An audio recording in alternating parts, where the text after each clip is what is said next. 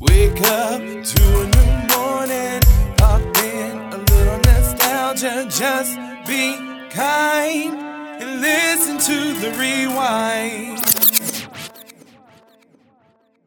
Hello everybody, welcome back to the Rewind. This is Keenan. And this is Jonah. Okay everybody, so here we are.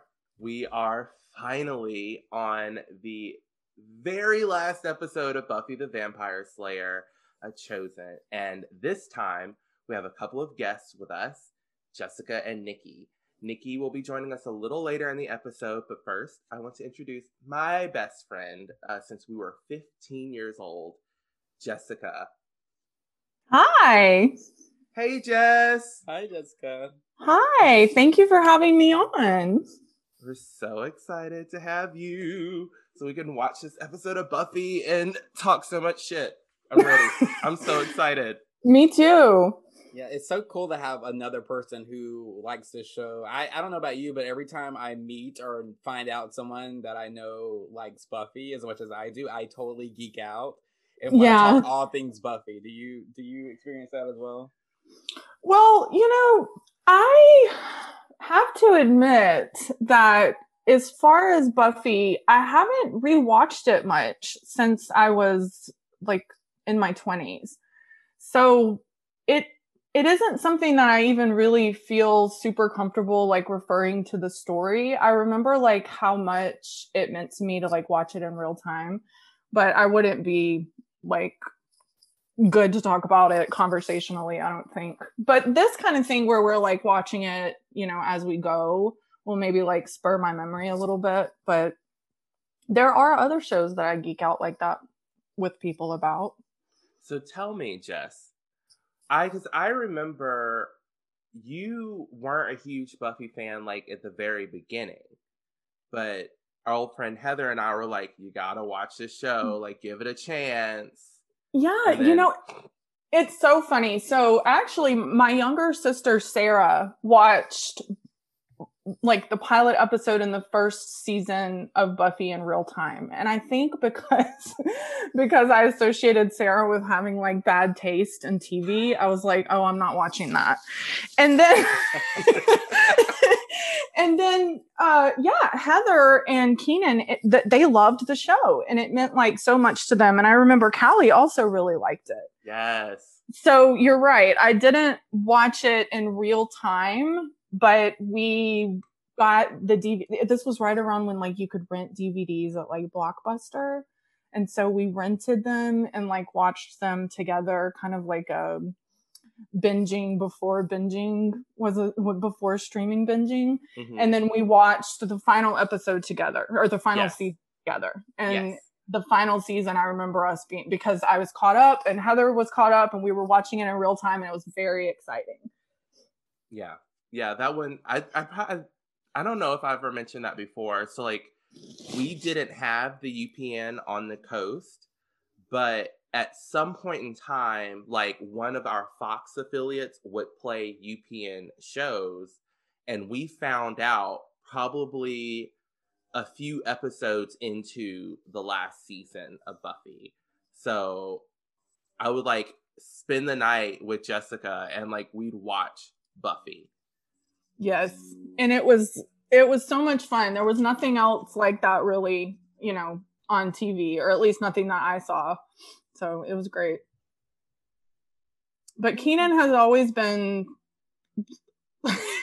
like a super fan, and he really was like, you have to watch this. It's so good. So it kind of this podcast. Yeah. Yes. I do feel like y'all are better Buffy fans than me, but I'm still very excited to be here. Yay. Well, I am glad to have you.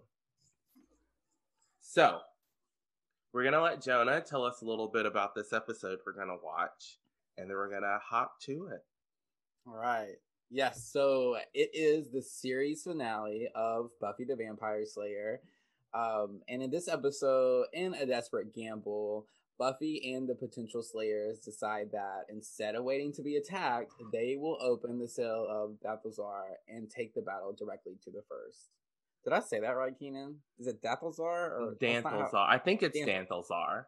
Okay, yeah, because it's spelled oddly, and I feel like they say it differently. But anyway, not the point. There are some shows where people will pronounce the character's name differently, like throughout the show, and you're like, "But what is their name? Right, I don't know." I feel like I've never seen Dathazar whatever in text, so it's really throwing me off right now. So it's not one that you're gonna work into everyday composition, I guess. Exactly. Okay, everybody. So we ready? So ready. Let's do this countdown. 3, 2, 1.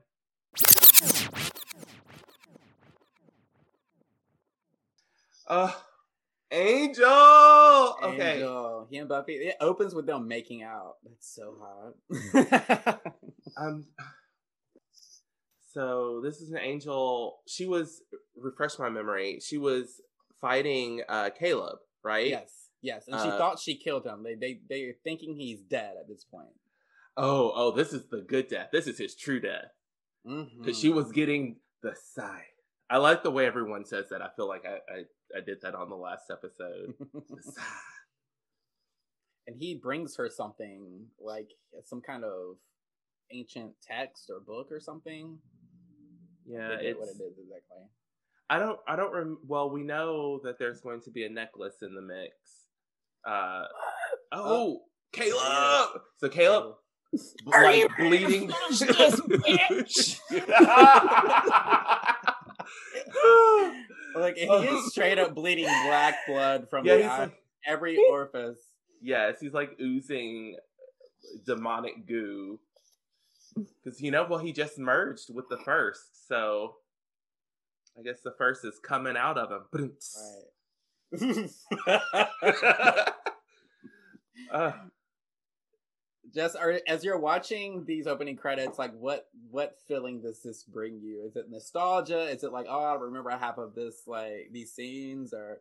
Yeah, it really. I have such fond memories of the show that even like I was trying to get at that at the beginning, that even though I don't remember all of the particulars of the narrative, I just found it to be so powerfully like important to me when I was watching it. Like, it was at such a hard time in my life when I was watching Buffy, and it was a long line of shows that helped me escape reality in a really wonderful way, like Golden Girls and Buffy, and I remember Sex and the City being one at one point. But yeah, it just reminds me that I love it.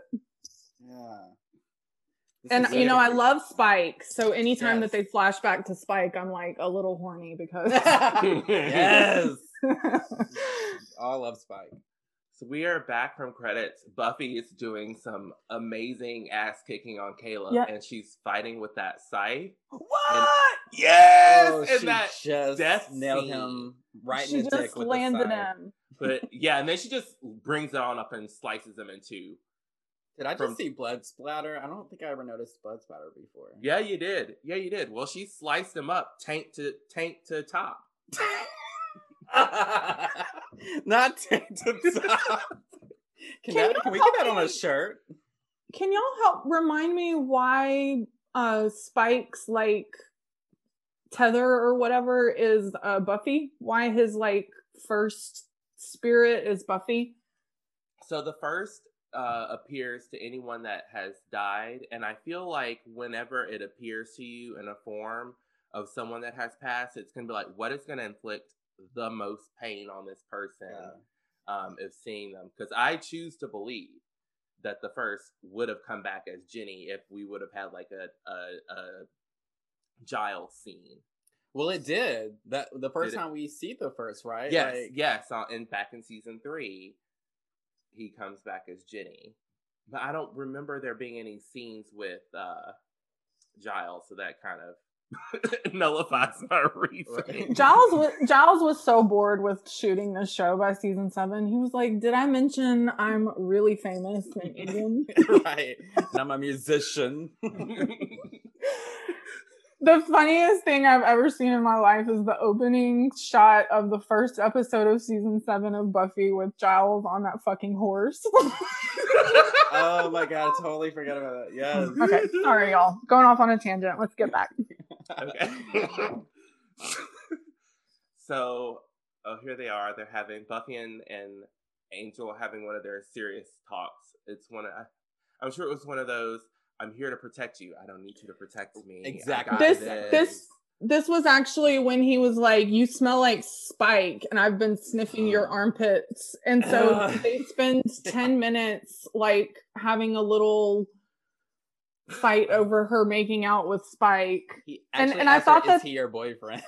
Yes, and he acts like an 8-year-old. And I honestly, I really questioned Joss Whedon's like direction on this, because he spends like 10 minutes on this, and then some of the fight scenes to wrap up the show, we get like 30 seconds of explanation.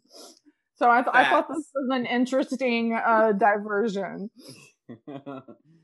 I do feel like it's sort of a conversation that's kind of should be beneath Angel, but I think maybe that's the point, is to say, even though you have these two powerful beings like in Angel and Spike, and they're warriors and champions, that they're still capable of being just as petty as like teenage boys. Oh, absolutely. For sure. Oh my God, did she just call him Dawson? So she's so annoyed by this. She is, and it's so frustrating because he's in LA living his best life. He's lost his soul a couple of times by now, right? Mm-hmm. Like, get the fuck out of here, Angel. And I love that Buffy's defending her relationship with Spike. She's not throwing Spike under the bus like she would have in the past. I think she's really defending, like, you know what? He's in my heart, so back the fuck off. Yeah. I remember, though, I bet, I'm watching this now as an elder, but when I was 20, I probably wanted 10 minutes of this part. I probably wanted so much to see Angel and Buffy on screen together for a little bit. But rewatching it, I did not have that reaction. I was like, what's going on here? Mm-hmm. Yeah, I've told Keenan time and again, as I get older and I've done these rewatches, I come to appreciate Spike and love him much more than I ever have before. I love this speech, by the way, that she gives about the cookie dough. Love it. She's not done baking. I relate to this so much. Also, he's 300 years old. I mean, can you give this 20-year-old woman like some space to fucking breathe, please? I mean, he's been messing around with her since she was 16. I know. It's so frustrating. I feel like I have to bring that up every other episode of this podcast. But look at his face in this scene. He's so petulant 8-year-old, and I love it. Mm-hmm. Pouty Angel. And you know what's really sad?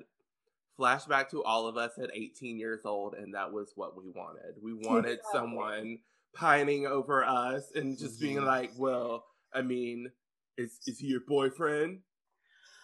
Yeah, that's beneath you.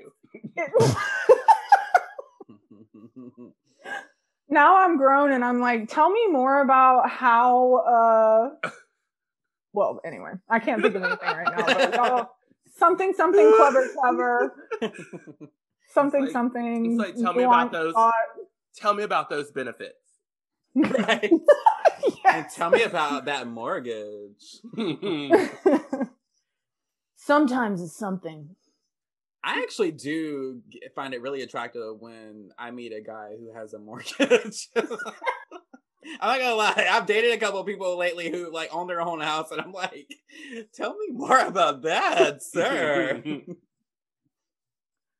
What reaction did you two have to them the wrapping up of the Angel and Buffy storyline, like as far as their little love story?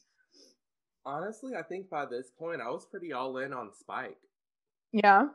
Yeah. It depends on if you ask like past Jonah or current Jonah. Like past Jonah was very bummed that when Angel left, but I was a big fan of Angel, the show also. And I always enjoy the little treats of having him pop in or her pop in on Angel. But looking at it now, I like how they did it. I'm glad they got him out of the way and gave Spike more time. I feel like he deserved it. I love that he became more of more of a character than they had intended him to be. Yeah. Agreed. So we are back at the... James Marsters is just so good. Mm-hmm. He is. There's a quote he told Joss. He was like, "Look, if we're gonna do anything Buffy, you got about 5, maybe 10 years. Other than that, Spike can't come back. After that, Spike can't come back." Yeah. So this is another scene where now Spike is being petulant about the kiss between Buffy and Angel. Is that Angel on the punching bag?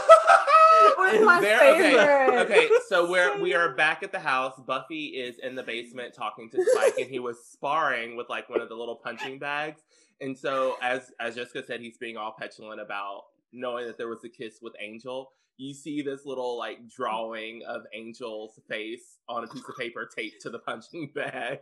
And I have to admit, I have never noticed that before. And the camera lingers on it for so long, and I've never paid it any attention. It is put a note, like to your put a picture of it on your social or something. It's so good. We have to use it to promote this episode. Yes. It's so good. Because it's like little X's for eyes and his little vamp fangs and his like spiky hair. It's the high hair. Funny. But this is a cute allegory for like Buffy is having to like settle these incredibly old dudes' souls. Yeah. She's like, please don't let my little kiss with Angel like annihilate your self-esteem, you know? And it's like, it's kind of sad. It's also interesting to me how you would just see that she gives him this amulet that Angel brought to Buffy and said that it's meant for a champion to wear, and Angel was not the one to do it. And so she knew it was to go to Spike, so she hands it to him. So it's interesting to me how her ex-lover, who is a champion, is passing off this amulet that's gonna change the whole like trajectory of the end here with the first, and passing it off to, you know, her new guy, which isn't really a guy right now. Like, I mean, he's not her current lover, but I don't know. Yeah, I know what you mean. Yeah. And I love how they like spend the nights together and they're literally just sleeping together. They're not doing anything else in this season. Yeah, their love story is really beautiful in season 7.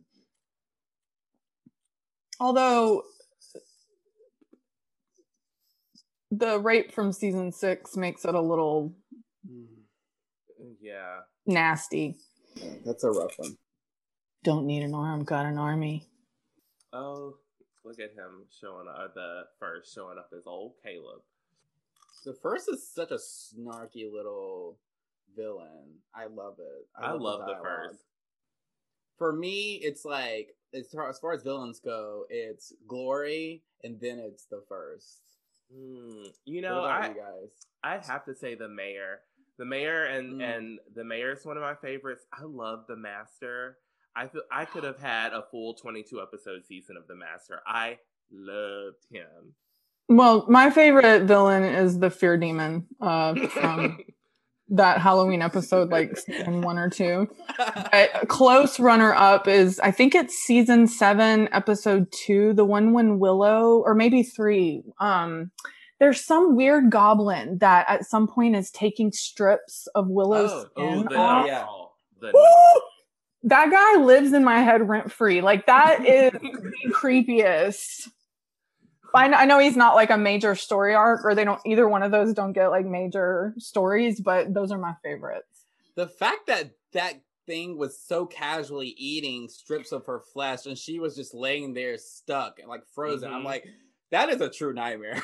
That was a phenomenal episode. It really is. It's so well done. It's like, we reject spells. Like, we keep them as pets. Like, it's just such a creepy little thing. Such a good villain. The show. This is a really long scene. It is. Buffy, so they have fallen asleep. Buffy has had a full conversation with the first in a couple of different forms. The first came in to talk his shit to shake her up, but I think this is the moment where Buffy, where she realizes they're going to win. I love that I got to that at the same moment as can I tell you, and I don't mean to make this political, but I literally had the same epiphany when we were right before the election, or like right at the election, and I literally said the same thing. I was like, it was just a realization I had. It was just an epiphany. You're much better than me because I was afraid up until the end. I'm still afraid. Giles. Now, see, that's what I wanted 15 minutes of. I want 15 minutes of just Giles and Buffy, like, just obsessing over how much they meant to each other. And Father-daughter dynamics. Yeah, that's another big thing that we like harp on in this podcast is their father-daughter relationship. Also, Faith really still doing it for me all these years later. God, I love like Faith. By the time we get her for season 7, I was ready for a spinoff. I'm like, where's my Faith series? And there was Elijah was really having a time right then. I think there was like talks of an animated Faith series that never happened. And I was like, I would have been there for that. Yeah. So many people in this bedroom right now. It's giving me Rona trauma. It's like, wear your masks. Well, you know what, though? At this point, they're all in each other's COVID bubble. Everyone lives in that house. That's true. Well, except for Buffy. Look at this blouse Buffy has on. It's so good. Look at the shoulders. I love her style. We talk about that a lot on the podcast. Yes. So this is where Buffy is having this amazing rally moment with all the potentials. She has let Faith hold the scythe, and Faith was like, yeah, there's energy in this. And so this is when Buffy gives that, we talk about these great Buffy speeches that happen before ass gets kicked. Or after their asses get kicked. Yeah. This is the one when she points at Willow and says, this woman is more powerful than all of them, right? Yes. That's a good one. I love that moment. Ugh, Principal Wood. Also, Keenan, can we just admit that Heather definitely copied Faith's dressing style for like 3 years? Heather, look at Faith's pants in this scene and tell me that you're not looking at Heather. Minus the leather. The belt. Yes. Look at the belt. Oh, the belt. Yes. I admit that I had one of those spike-studded belts. I've never been able to wear a belt. I love it. Oh, is this... So, I think at this point they've already slept together, Principal Wood and Faith. Yes, and together, and he's like, I've had better, or he's like, I'm more prettier than you. Like, he totally like manipulates her into being like challenging him, like challenging his assessment that she's not good in bed. This was negging. This is before negging was a thing. It's interesting, but it's. Damn, did he just say defensive isolationist slayer crap? Oh yeah, no, his mom was a slayer, so he's reading, honey. He's like, I know you. I love him. I think they do really well on screen together, and again, I would have been here for a Faith series that had Principal Wood attached to it. Yes. I wouldn't mind a flash forward like reboot situation spinoff where they're together and they have little like Slayer babies, like and we get to see like that. Yes. Slayer babies. Let's do that series. Yeah. Can someone animate Slayer babies right now? Slayer babies and. I'm trying to think what the baby would, what we could actually morally let a baby vanquish. You know what I mean? Like, you can't just be like, sure, kill someone. Kill the person on the playground that did you wrong. Like, we would need more. I mean, clearly they have to fight baby vampires. Baby vampires. Get the like out. Somebody's running around turning babies into vampires. No. Leave it to Keenan to come up with a way to take children out. I mean, we saw it already on what was that movie where was it Kirsten Dunst? No. Are you talking about Interview with the Vampire? Yeah, who was that? That was Kirsten Dunst. Dunst. That was Kirsten Dunst. Look at me remembering people. I'm impressed. But she was also like, what was she, like 10? She was 10. Yeah. Yeah. Okay, so I have to be honest. I did not love the whole Kennedy Willow relationship. Tell me more. I don't know. I don't like Kennedy as a character, honestly. And so that was one reason. But I don't know. It's hard to follow Tara. And I know that's not fair, but I'm like, I don't know. I didn't love it. But I did love how she supported Willow and believed in her so much. Kennedy was giving off that, like, top energy that I think Willow needed. I think like, Willow's top, personally. Oh, no, in that, I think Willow is totally versatile. And I think in her relationship with Tara, she was the top. But in her relationship with Kennedy, she's a bottom. 120%. People are going to be like, this is inappropriate conversation. For like, what? Is there... I'm like... Is there a podcast police that we don't know about? No, bugger it. This is also so cute to me that they're sitting here playing Dungeons and Dragons. Andrew dressed as Little Red Riding Hood. Of course he would be. But no, the best part is when Giles starts arguing with him about something. Like, you can't do that. You know, I actually was wondering if the people that closed up Game of Thrones had maybe looked at this scene, because the scene ending in Game of Thrones before they go into like a big battle, they all get together and kind of like hang out and commiserate like as a crowd. It's not as lighthearted as this, but I did wonder if maybe the writers of that had seen this, because it was I don't know, like an interesting way to show how people would deal with knowing that they had something awful coming up the next day. Right. You know, you wouldn't just be walking around like being ballsy. You would really want like friends and warmth. Yeah, I know exactly what you're talking about. I know which scene you're talking about too from Game of Thrones, and I really like that scene. Yes, because it's one of the lighter scenes in that whole series. That is such a good episode. Oh, it is really good.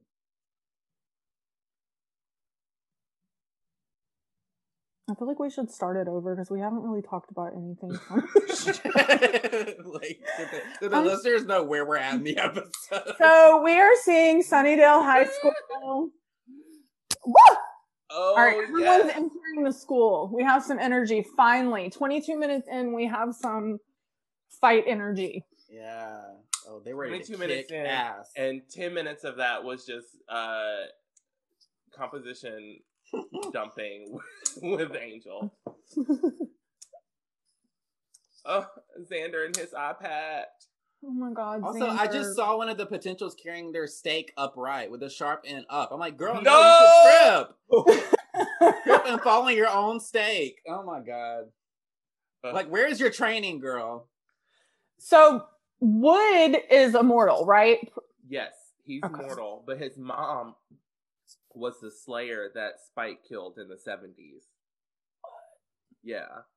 So I really think it would have been cool for him to have some kind of like strength, like something. But then I'm like, no. Like, did he at least get like a scene where he got to get a couple good licks in on Spike? Oh, but he did. Oh yeah. Good. So that's a really good whole episode dedicated to that. All right, let me just go back and rewatch that. Is that also season 7? Yeah. Mm-hmm. Yeah. Yeah, you know, Principal Wood couldn't get any Slayers right because he's a boy. Yeah, that's true. So that means if Slayers have daughters, they get to have strength. They're gonna be like,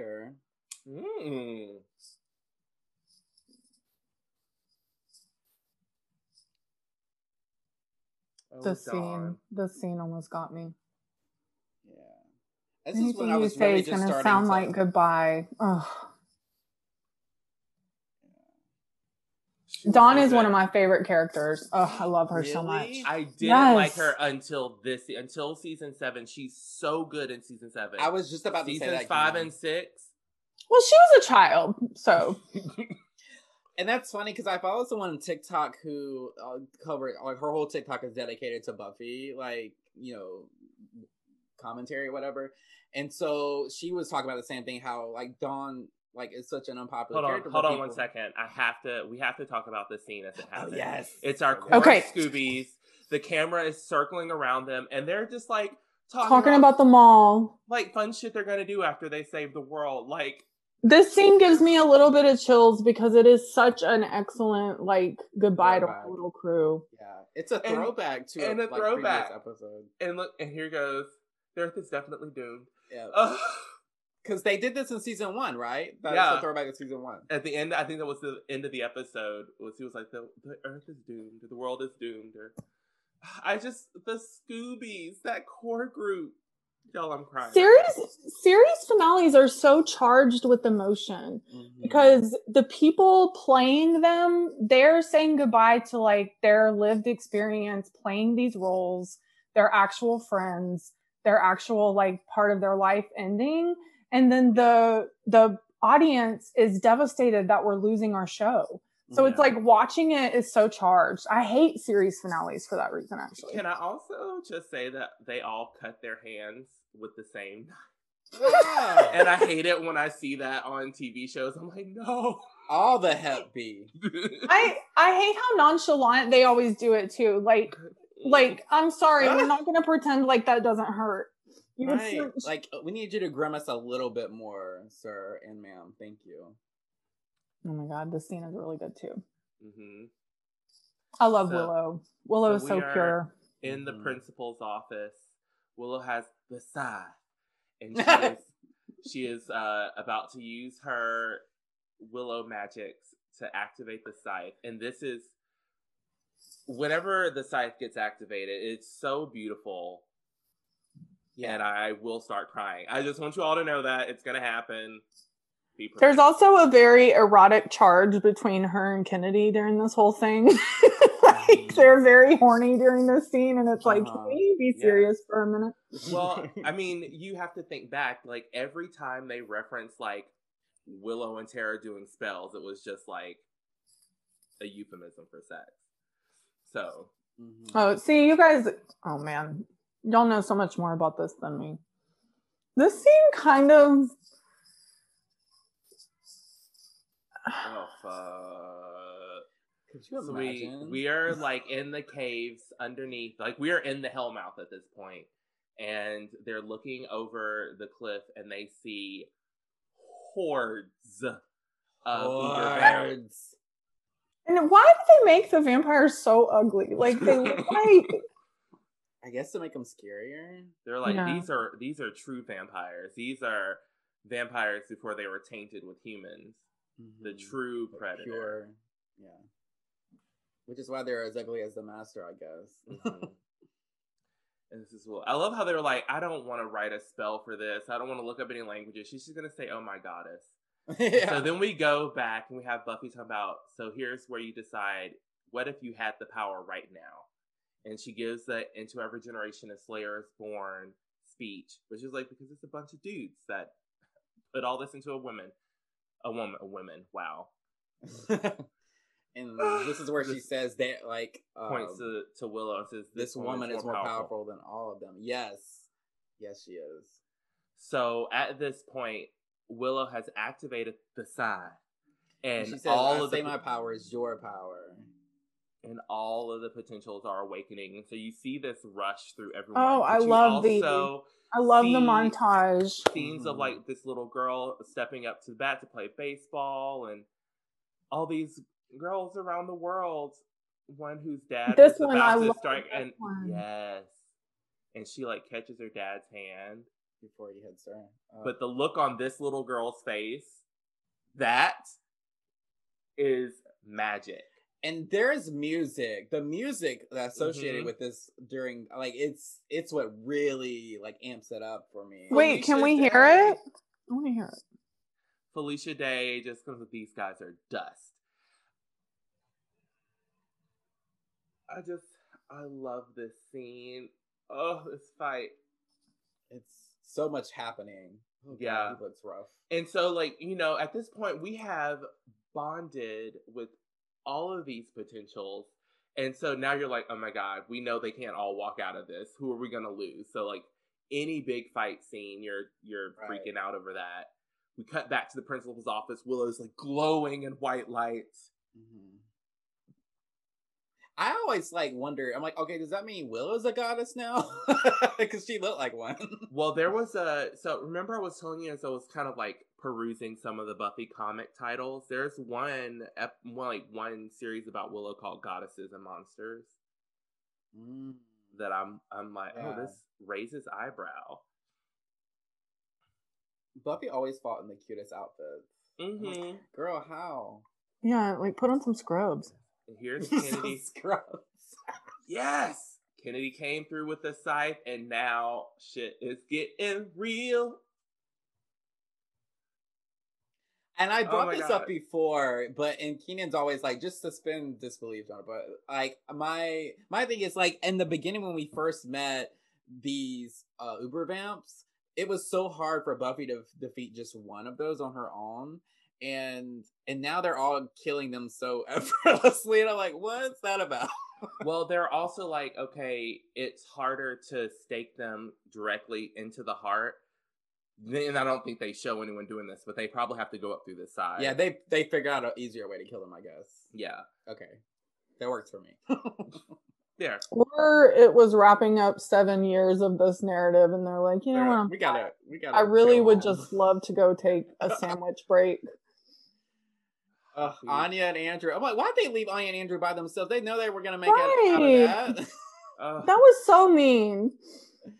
They didn't get a single warrior to help them. Well, I mean, where is Dawn hanging out?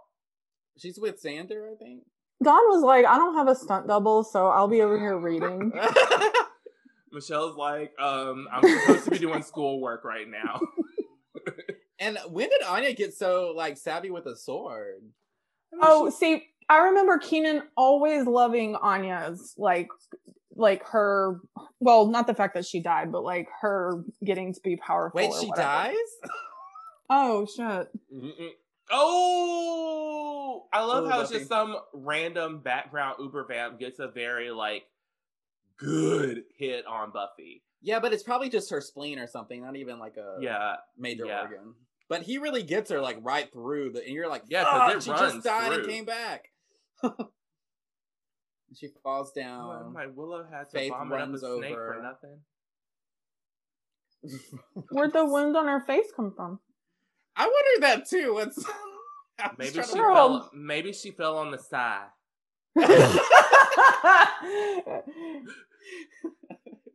It'll never get old. You can only ever say it that way from now. I mean, that has been the rule. Yeah.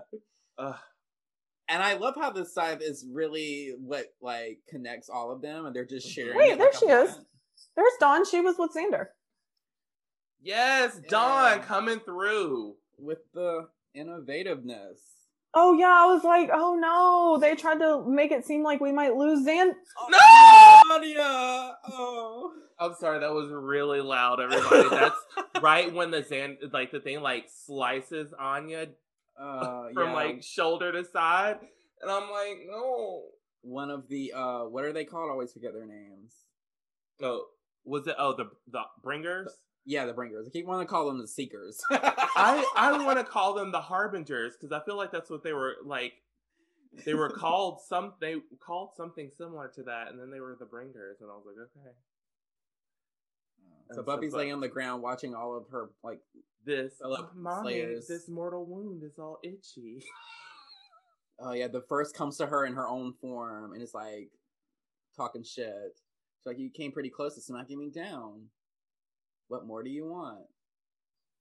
But I love this part. I love this scene. Buffy, y'all, like every get out season, of my face. It never fails. Buffy almost gets got, and they do something to piss her off, and that's what she needs to stand up. Piss her off. Yeah.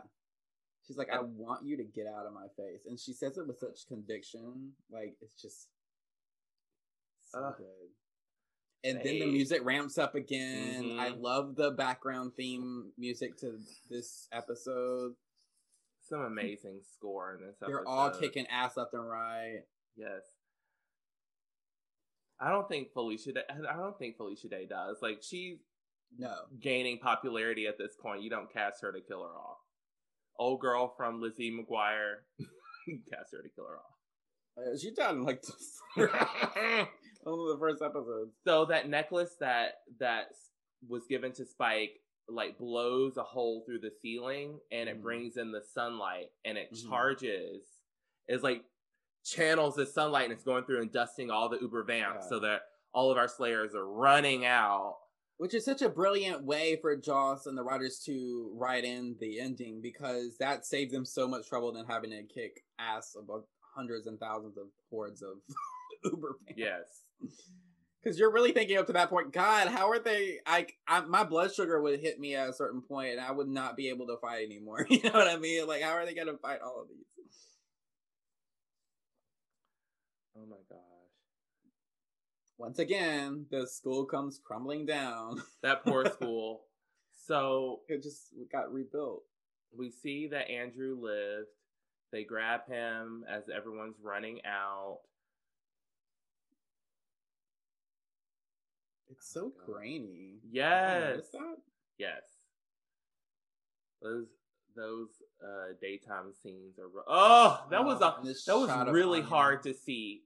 Because you see Xander in the background, like, calling her name, looking for her. Yeah, and Anya's just laying there. And they're just like, nope, she's dead, y'all.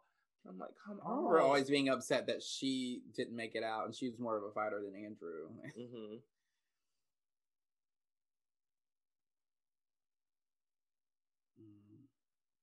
He's saying goodbye to Spike. She doesn't want to leave him, but he's like, I got this, babe. This is so beautiful. She holds his hand, and his hand catches fire.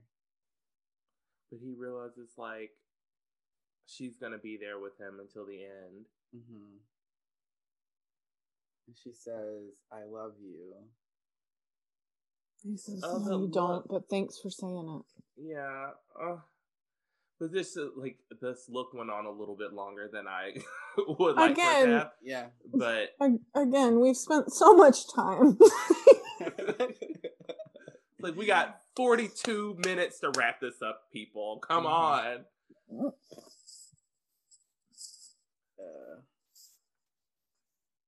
go.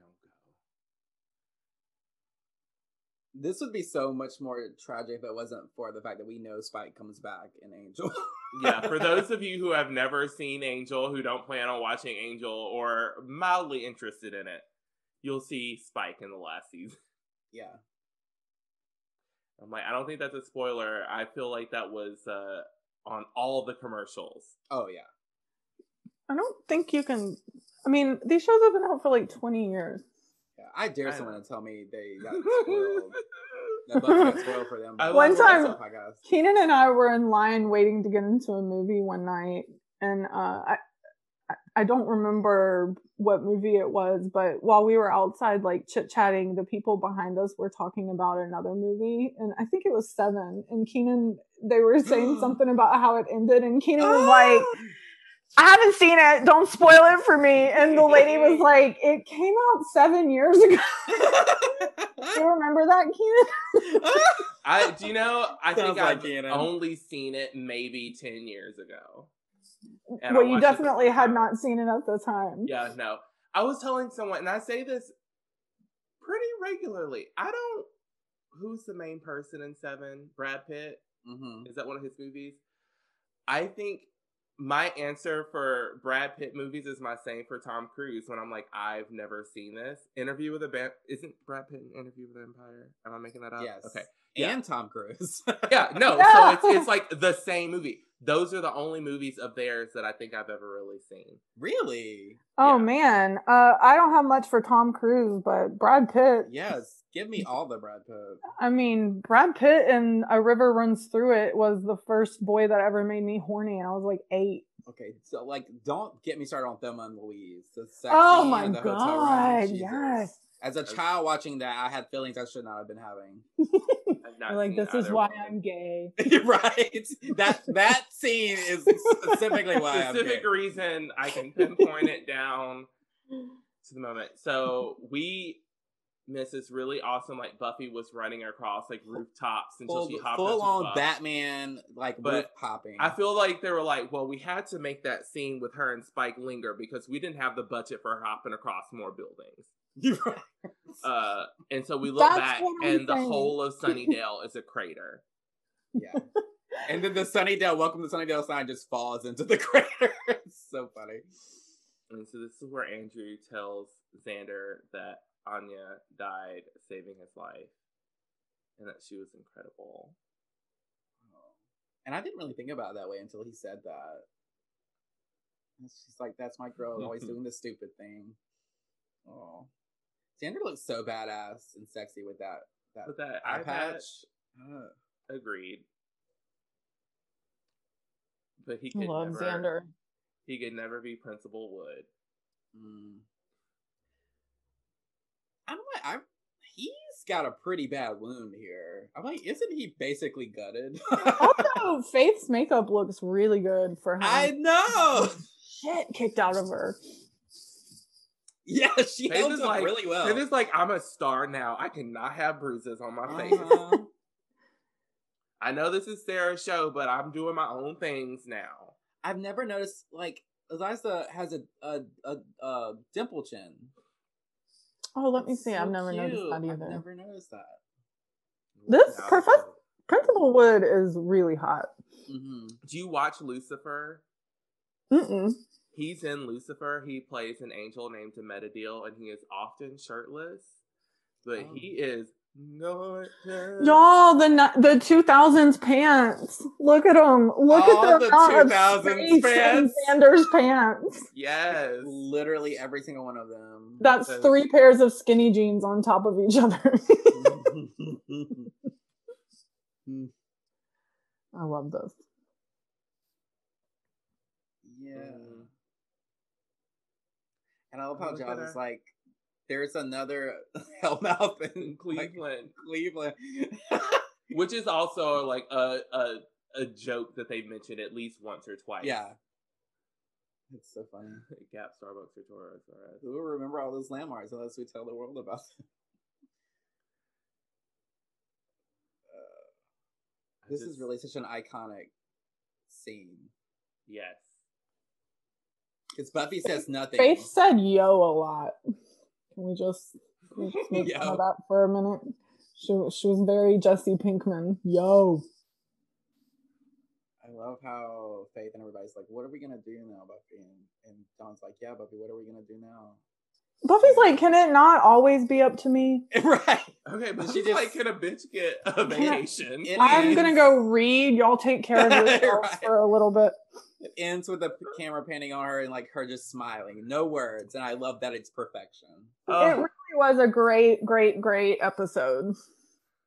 So good. You know, so when I did my rewatch, I think I just so happened to look away from the camera when Anya died, or from the screen when Anya died, which is good because I do not like, that's something I just can't witness too many times. Yeah, it's rough. It's rough. That was it. That's our episode, everybody. Okay. So standout characters in this episode, guys. Jessica, what we like to do after the end of an episode is talk about which characters stood out to us the most, like based on their actions or decisions, like ones we may be related to the most. So I'm gonna let you go first since you're our guest. I was just about to say, y'all go first. No, I'm happy to go first. Gosh, there's so many standout characters on the season finale. Just because you're saying goodbye to people that you like a lot, but I think I loved Willow the most in the way that Willow's story, in a lot of ways, was like more traumatic than a lot of other of the characters. Like she had a lot of really intense experiences, and so I think when she went through her dark thing, we see her in season 7 kind of re-getting her footing, like where you have to, after you've done something that's really bad, you'll have like a identity crisis about how it made you feel bad, and then you get into a space where you can build yourself back up. So getting to see her have like a rebirth kind of at the end, like where she goes from having done something so dark that she completely withdraws from everything and everybody, and then we see her get to come full circle back to pure empowerment, pure like force of good, pure, just back on the right side with her dark side still inside of her. So that is what was most powerful to me about that, or at least as far as like characters in that one, I'd have to say Willow.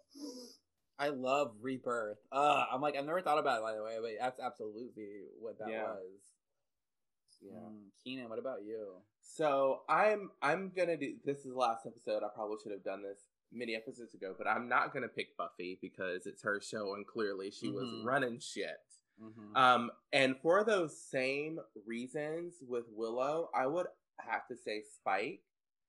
He goes through so many changes and truly getting a soul and is reborn into this new man. He is not William that he was before he was a vampire. He's not Spike anymore. He's someone that is striving to be the best man possible. And we see that after he is like deprogrammed from the first, and he shows remorse for all those people that he murdered after he got his soul back. And part of me wants to feel like, okay, when Spike did what he did to Buffy, when he did that very violent assault, he didn't have a soul. And so it's like, can we forgive him for that if we know now that he has a soul?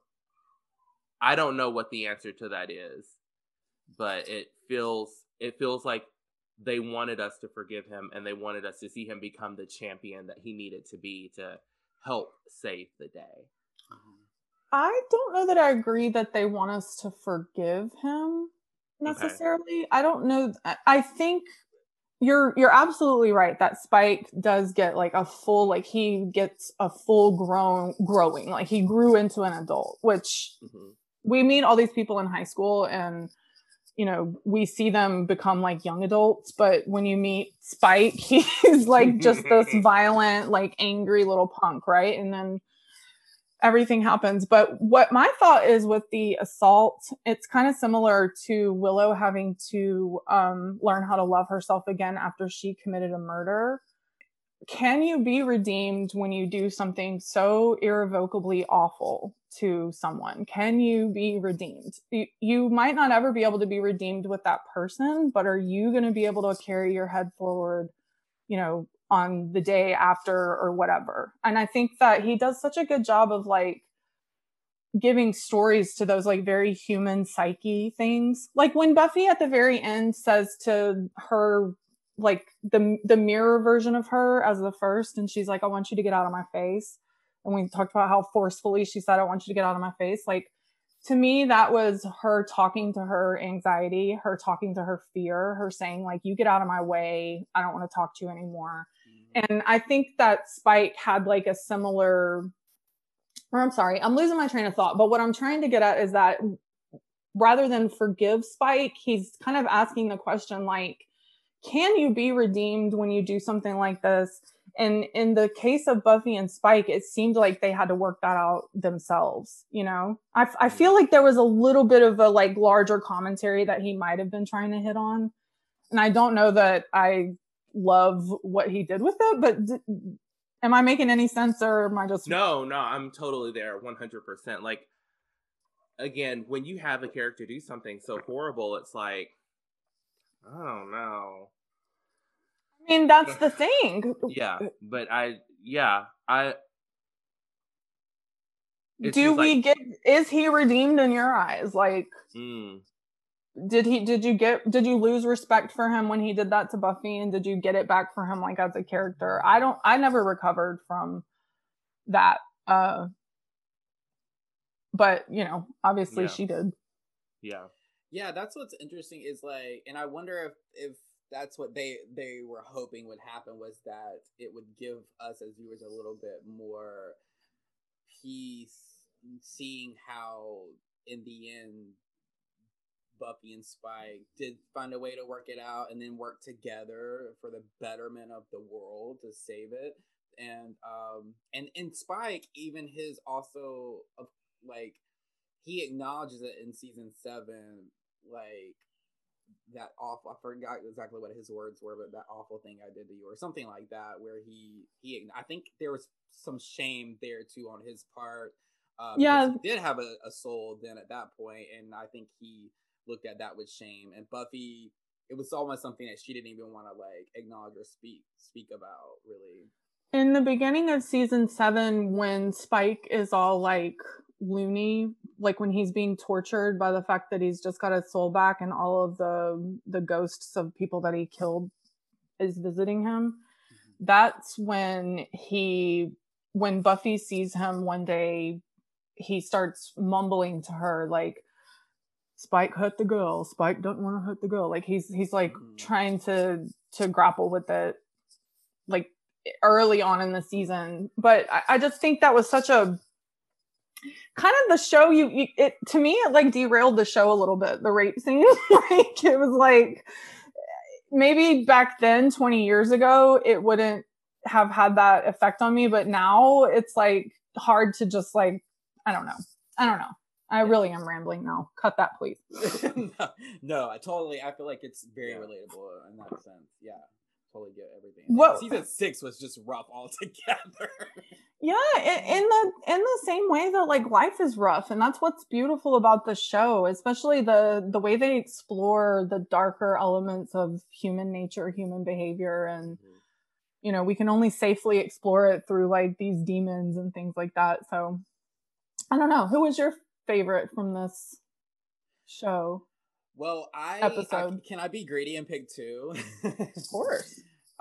So, and they might be a little unexpected, but one, and I'm picking them for similar reasons. One, Faith, because and we see a little bit more leadership from her in the previous episode, and it didn't end so great, but I love that dynamic between she and Buffy now at this point, and also the maturity with Faith and the full-on redemption story that she's gotten. I think they did that character so much justice, bringing her back and letting her make better decisions and not just following Buffy with grace, but also leading when she had to. And I mean, I'm like, because I always felt like Faith deserved so much better than what she got like in the earlier seasons, and so I'm glad that we got that from her. And now her being a part of the gang in a way she's never been before, and standing by them and fighting for the good as something she wouldn't have done before, really, because she was doing it selflessly now at this point. So I love how we see an opposite of Faith from what we knew earlier on. And also Anya, for the same reason, because Anya was not sticking around for an apocalypse a few seasons back. Okay, you recall, like in season 3 and 4, like she was wanting to get the hell out of Dodge. Yeah, and now we see her, like she ends swinging a sword, saving a little sad Andrew huddling in a corner, you know, like she died a hero, and Faith became the redempted like leader that she needed to become, and I loved those arcs. Yeah. I also love that Buffy finally had to like step down from this like isolation that she kept herself on of like being the only one who could, you know, really change things. She has to accept that like, no, you need help and support, and I don't know, I love that. Yeah. Well, we know, I mean, a few seasons ago she was fully threatened by the idea of sharing the role with Faith. I love the growth of their relationship. Yeah, it really becomes a partnership, I think, by the end. Like a sisterhood. What do y'all think? So this just wrapped up Buffy's storyline. How do you think he did like with the character of Buffy Summers? Like overall, we love her, she's a superhero. But like how at the last of it, how do you think he did wrapping it up with her? Good question. How do I feel about Buffy where she is at the end of the show? Yeah. I feel like just from the look on her face after that fight, everyone's asking her questions, what's next? What's next? And she is reflecting on the crater that is Sunnydale. And I feel like for the first time since she has been back from heaven, and for the first time since she's been on Earth in general, she was at peace. Yeah, I totally say, and I also too, I'm happy with that. Yeah, I think that for me, it was when the beauty of the speech that she gives earlier in this episode, where she's like, it's like I'm cookie dough. I'm not done baking yet. I don't know what the hell I'm gonna become, or something like that.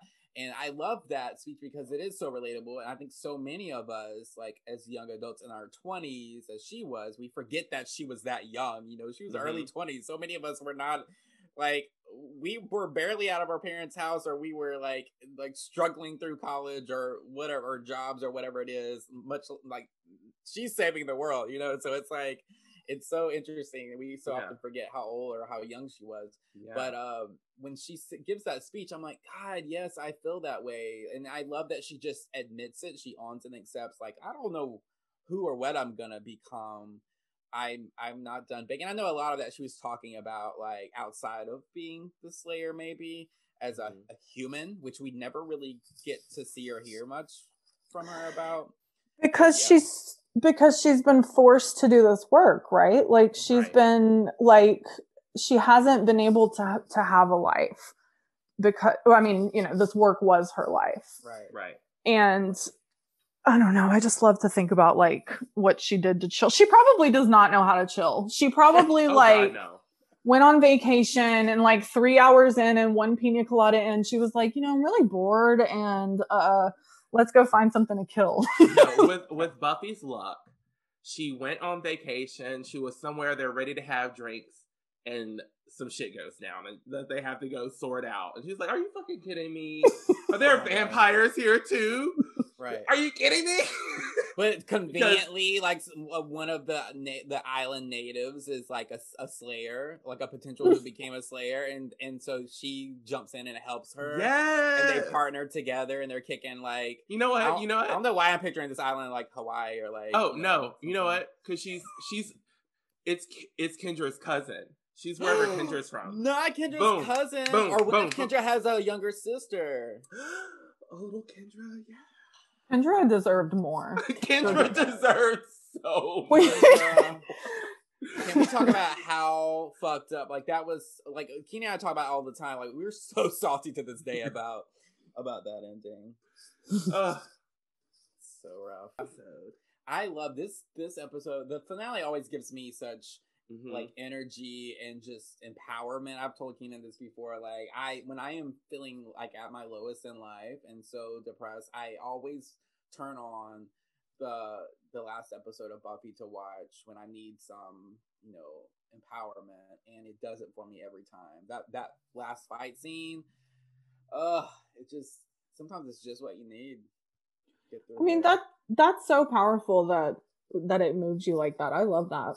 Keenan, do you rewatch the finale a lot? I watch a lot of season 3. Season 3, I think, is my favorite, and there are some things. I mean, season 3 is very depressing, but I love it. I love it. Keenan, do you know any random facts about this episode? Any fun facts? Oh, let me do a quick Google. I don't know that it's a fun fact, but I think I've read at some point, and I feel like this is probably throwing Sarah under the bus, but like I think I recall reading that they would have probably continued Buffy, but Sarah was not on board. Okay, yes, that's true. I think about this all the time. I don't know why, but probably because I have too much affection for Willow. But Allison Hannigan was furious with Sarah Michelle Gellar and like went on record. I remember it being in like the newspaper that she was like, because she found out like secondhand that the show was getting canceled. And she was like, wow, it really would have been nice to know that we were going to be unemployed next year. And there was like a little bit of like, now I feel like I might be lying. I'm worried about getting canceled. Let me verify this. What if Jess just creating like bad energy between Sarah and Allison? No, that really did happen. Do you remember that, Keenan? I don't remember that, but I don't not believe it. Do you know what I mean? Like I can easily see that being the case. I know with a lot of shows like this that the lead is normally the one that's going to dictate as to whether or not they continue when it's up in the air, like when everyone's contract is out. That the lead is like, "No, I'm good." Yeah, that's it. Y'all, this is interesting. It says this was just like 3 days ago. Why Buffy the Vampire Slayer's finale is still incredibly controversial today. I'm gonna scroll through this while y'all talk, and if there's anything worth mentioning, I'm gonna say it. Right. So we know that Sarah was ready to launch her film career. I mean, not launch, but like really focus on movies. Yeah, and like, that was one of the reasons I think she wanted to leave the show, because she had been associated with this character for so long that's how people really. She needed to start her illustrious movie career as Daphne. Yeah. She recorded that while this came out, right? It's the timing seems to line up, because I think I was working at the movie theater whenever the Scooby-Doo movies came out. I think it was 2002 is when the first one came out. I was working. They were probably in like season 6 at that point. This episode, this thing is all about consent. We're not the only people that clocked that this was weird. Oh yeah, that's a huge. I think that's one of the bigger issues with season 6. Yeah, there definitely could have been another way to do that. And I don't think... I'm sure that Joss still gets, like, some side-eye for that scene. Mm-hmm. Like, really? On Buffy? Like... Yeah. Do we remember... I mean, not that it really matters, but, like, what was going on with Spike at the time? He was just trying to keep her in the relationship, and she was trying to leave? I think that's when she was like, it's over. Yeah. And he just wouldn't take no for an answer, I guess. Gross. Toxic boyfriend. Mm-hmm. Mm-hmm. We gotta wonder what Joss Whedon's got going on in that brain. That. Well, I feel like that had to no, because this happened a couple of years. So, like in 2017, his ex-wife wrote this op-ed about him and how he's not flattering. Not at all. And it was like, oh no, like he creates all these powerful female characters, so everyone thinks he's very like super feminist, but that is not the case. And there were a couple of things about, so the guy that played Cyborg on the Justice League movie has recently come out about mistreatment on the set of Justice League that came out in 2017. Joss Whedon stepped in when Zack Snyder stepped away. And so Joss Whedon redid a lot of shit, and evidently he was an asshole. And there were complaints about it, and nothing was done. Well, around that time, this op-ed had also come out, and she talked about all sorts of things that he did. I think he was actually cheating on her, or per the article, I don't know if it's true. All allegedly. All alleged, yes. Do not sue me. I'm sharing tea. I'm not confirming anything. Does what the internet says. But so there's change your like perceptions of the show at all when you all hear nasty stuff about Whedon? I think all that came out when we officially started the show. So there were definitely some directions, like with Xander's character in particular, that we would kind of be like, oh, he's being such a fucking dude, you know? Xander, I think there was young Xander did a lot of toxic shit. Yeah. Yeah. Well, you guys But- know that Whedon fired Charisma Carpenter when she got pregnant on the set of Mhm. Angel. Like I that. read that, yeah. Well, That's- so That's what Charisma's she been says, talking too. about it for years, like since then. So when Ray Fisher came out about his Justice League stuff, like they were like, "Oh, here's another one for the books," and It bothers me. I hate it. there's a specific scene that I think Gal Gadot doesn't like in that Justice League movie. It's like at some point in time, the Flash falls on top of her, Hmm. and it was really uncomfortable for her. She didn't like it, and I was reading an article, and they're like, notice there are a lot of fight scenes on Buffy where the bad guy ends up on top of her, and it looks very Dark. inappropriate. Yeah, And I'm that like- happens a lot. I'm like, fuck, Joss, how dare you? Oh.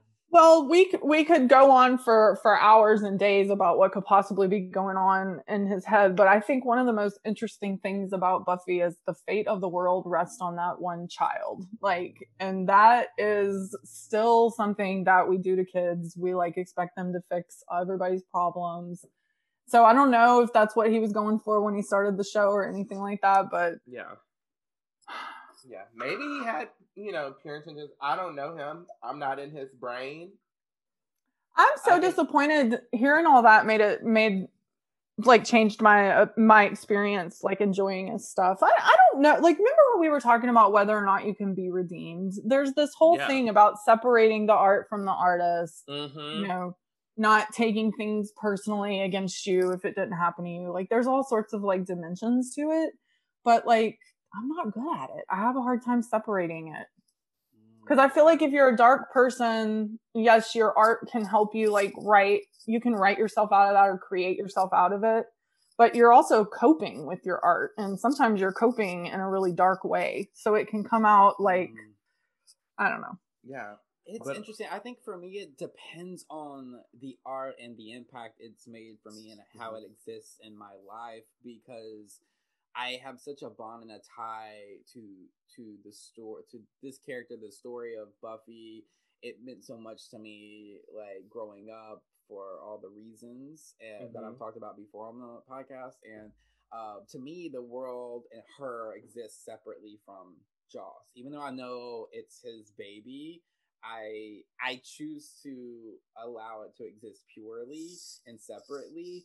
But then you have situations like Chris Brown and all of his awfulness and the things he's done, and I no longer really enjoy his music. I don't have any interest in listening to his music after all that came out with Rihanna. It makes me feel icky when I hear it.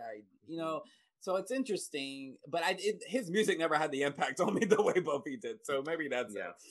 Yeah, Well- and also he didn't beat the shit out of Rihanna and like bite her lip. Yeah. So Fair, Yeah. fair. So, I often think about this too. So many television shows from like our development age, from like the era where we're watching shows and we're seeing how relationships happen.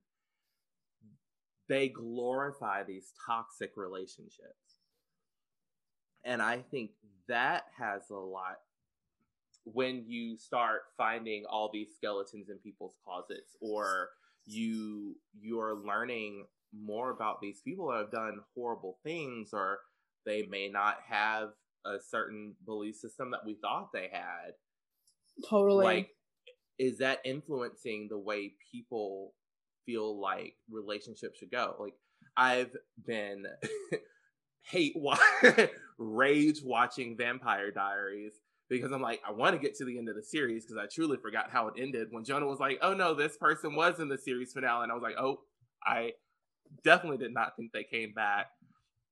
So I've been rage watching it, and every relationship on that fucking show is toxic. Like, every fucking relationship is toxic as fuck. And it's like, but they are glorified. And it's like that with all of those CW shows or the throwback WB shows, and a lot of like your Fox shows. Was the OC on Fox? I think it's on MTV? WB, right? I don't know. I thought One Tree Hill was WB and OC was Fox, but I I thought could they were be. all the same. Oh, I don't know. I could be wrong. I don't know. I mean, I didn't watch. But I didn't watch either one of them when they were airing. I did watch One Tree Hill on like Netflix a few years ago.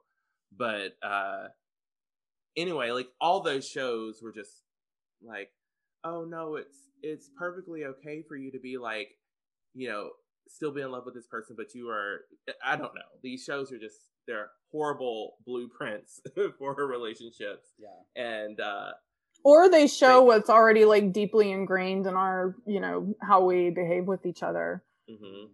Like to Jonah's point, the show Buffy, when he experienced it in his life and going forward, has meant so much to him that it hasn't affected him to hear the stuff about like Joss Whedon. And he said, because it's so dear to his heart. And I think if you think about how powerful that is, even if Joss Whedon is a bad guy, like somewhere, he's trying to make this like empowering art. You know, he's trying, I guess. That's really all you can ask from people these days. Are they trying to not be awful? Yeah. Like, are you actively awful, or are you trying not to be actively awful? Passive awful, I will work on. Actively awful, you have to go. Yeah. Like, you are canceled.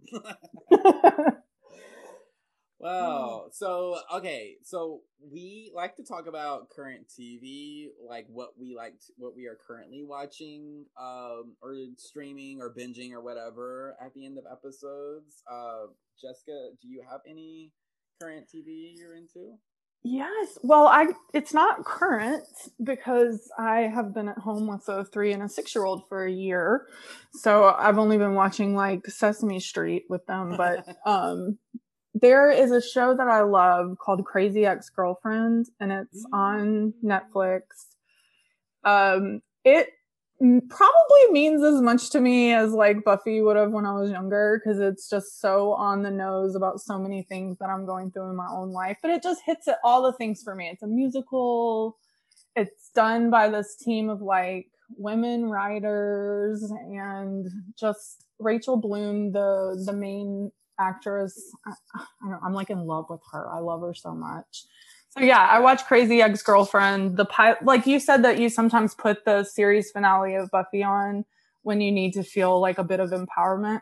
I watch the pilot episode of Crazy Ex-Girlfriend like anytime I just want to feel the magic of like musical theater. Even though it's a TV show, there's just something so powerful about that for me. So I watch it over and over and over. Like, oh, I just love it. It's so good. I love that show. Jess, have you been watching Zoe's Extraordinary Playlist? No, I haven't. It's okay. I feel like you will love it. It to me is like the next natural progression from Crazy Ex-Girlfriend. Really? Okay, I'm gonna check it out. One of the actors too, right? Oh yeah, Skylar. That's Skylar Ashton. Skylar Astin. The one who came in to play Greg in season 4. Yes. Yes. I prefer season 1 Greg, but whatever.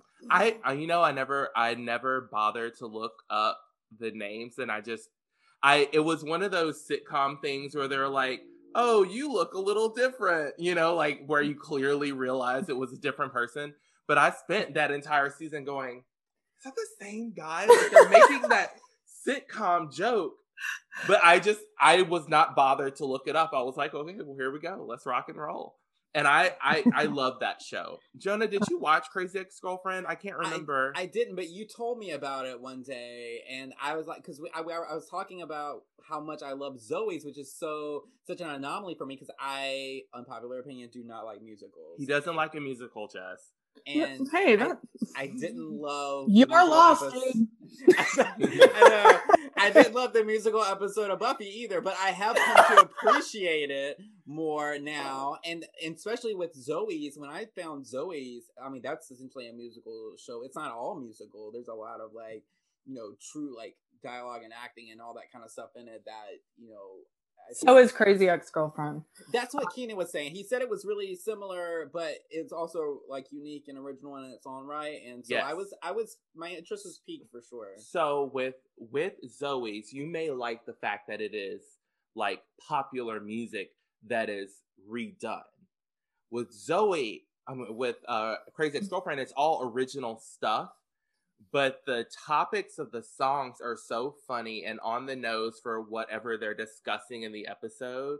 Like, there's a character who realizes that he's bi, and so there's a song called It's Great to Be Bi. I'm getting by.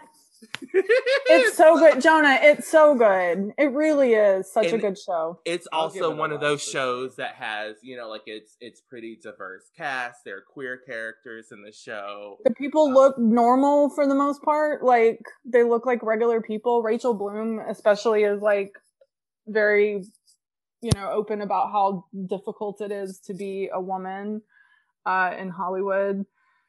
Yeah, it's a good one. I definitely recommend that show.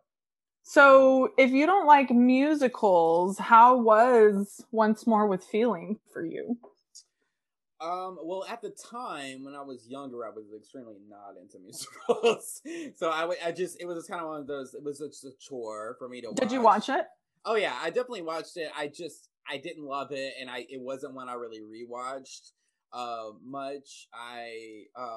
But since then I've really come to appreciate it as a work of art, I think, and a massive, and also there is good storytelling in it as well. Mm-hmm.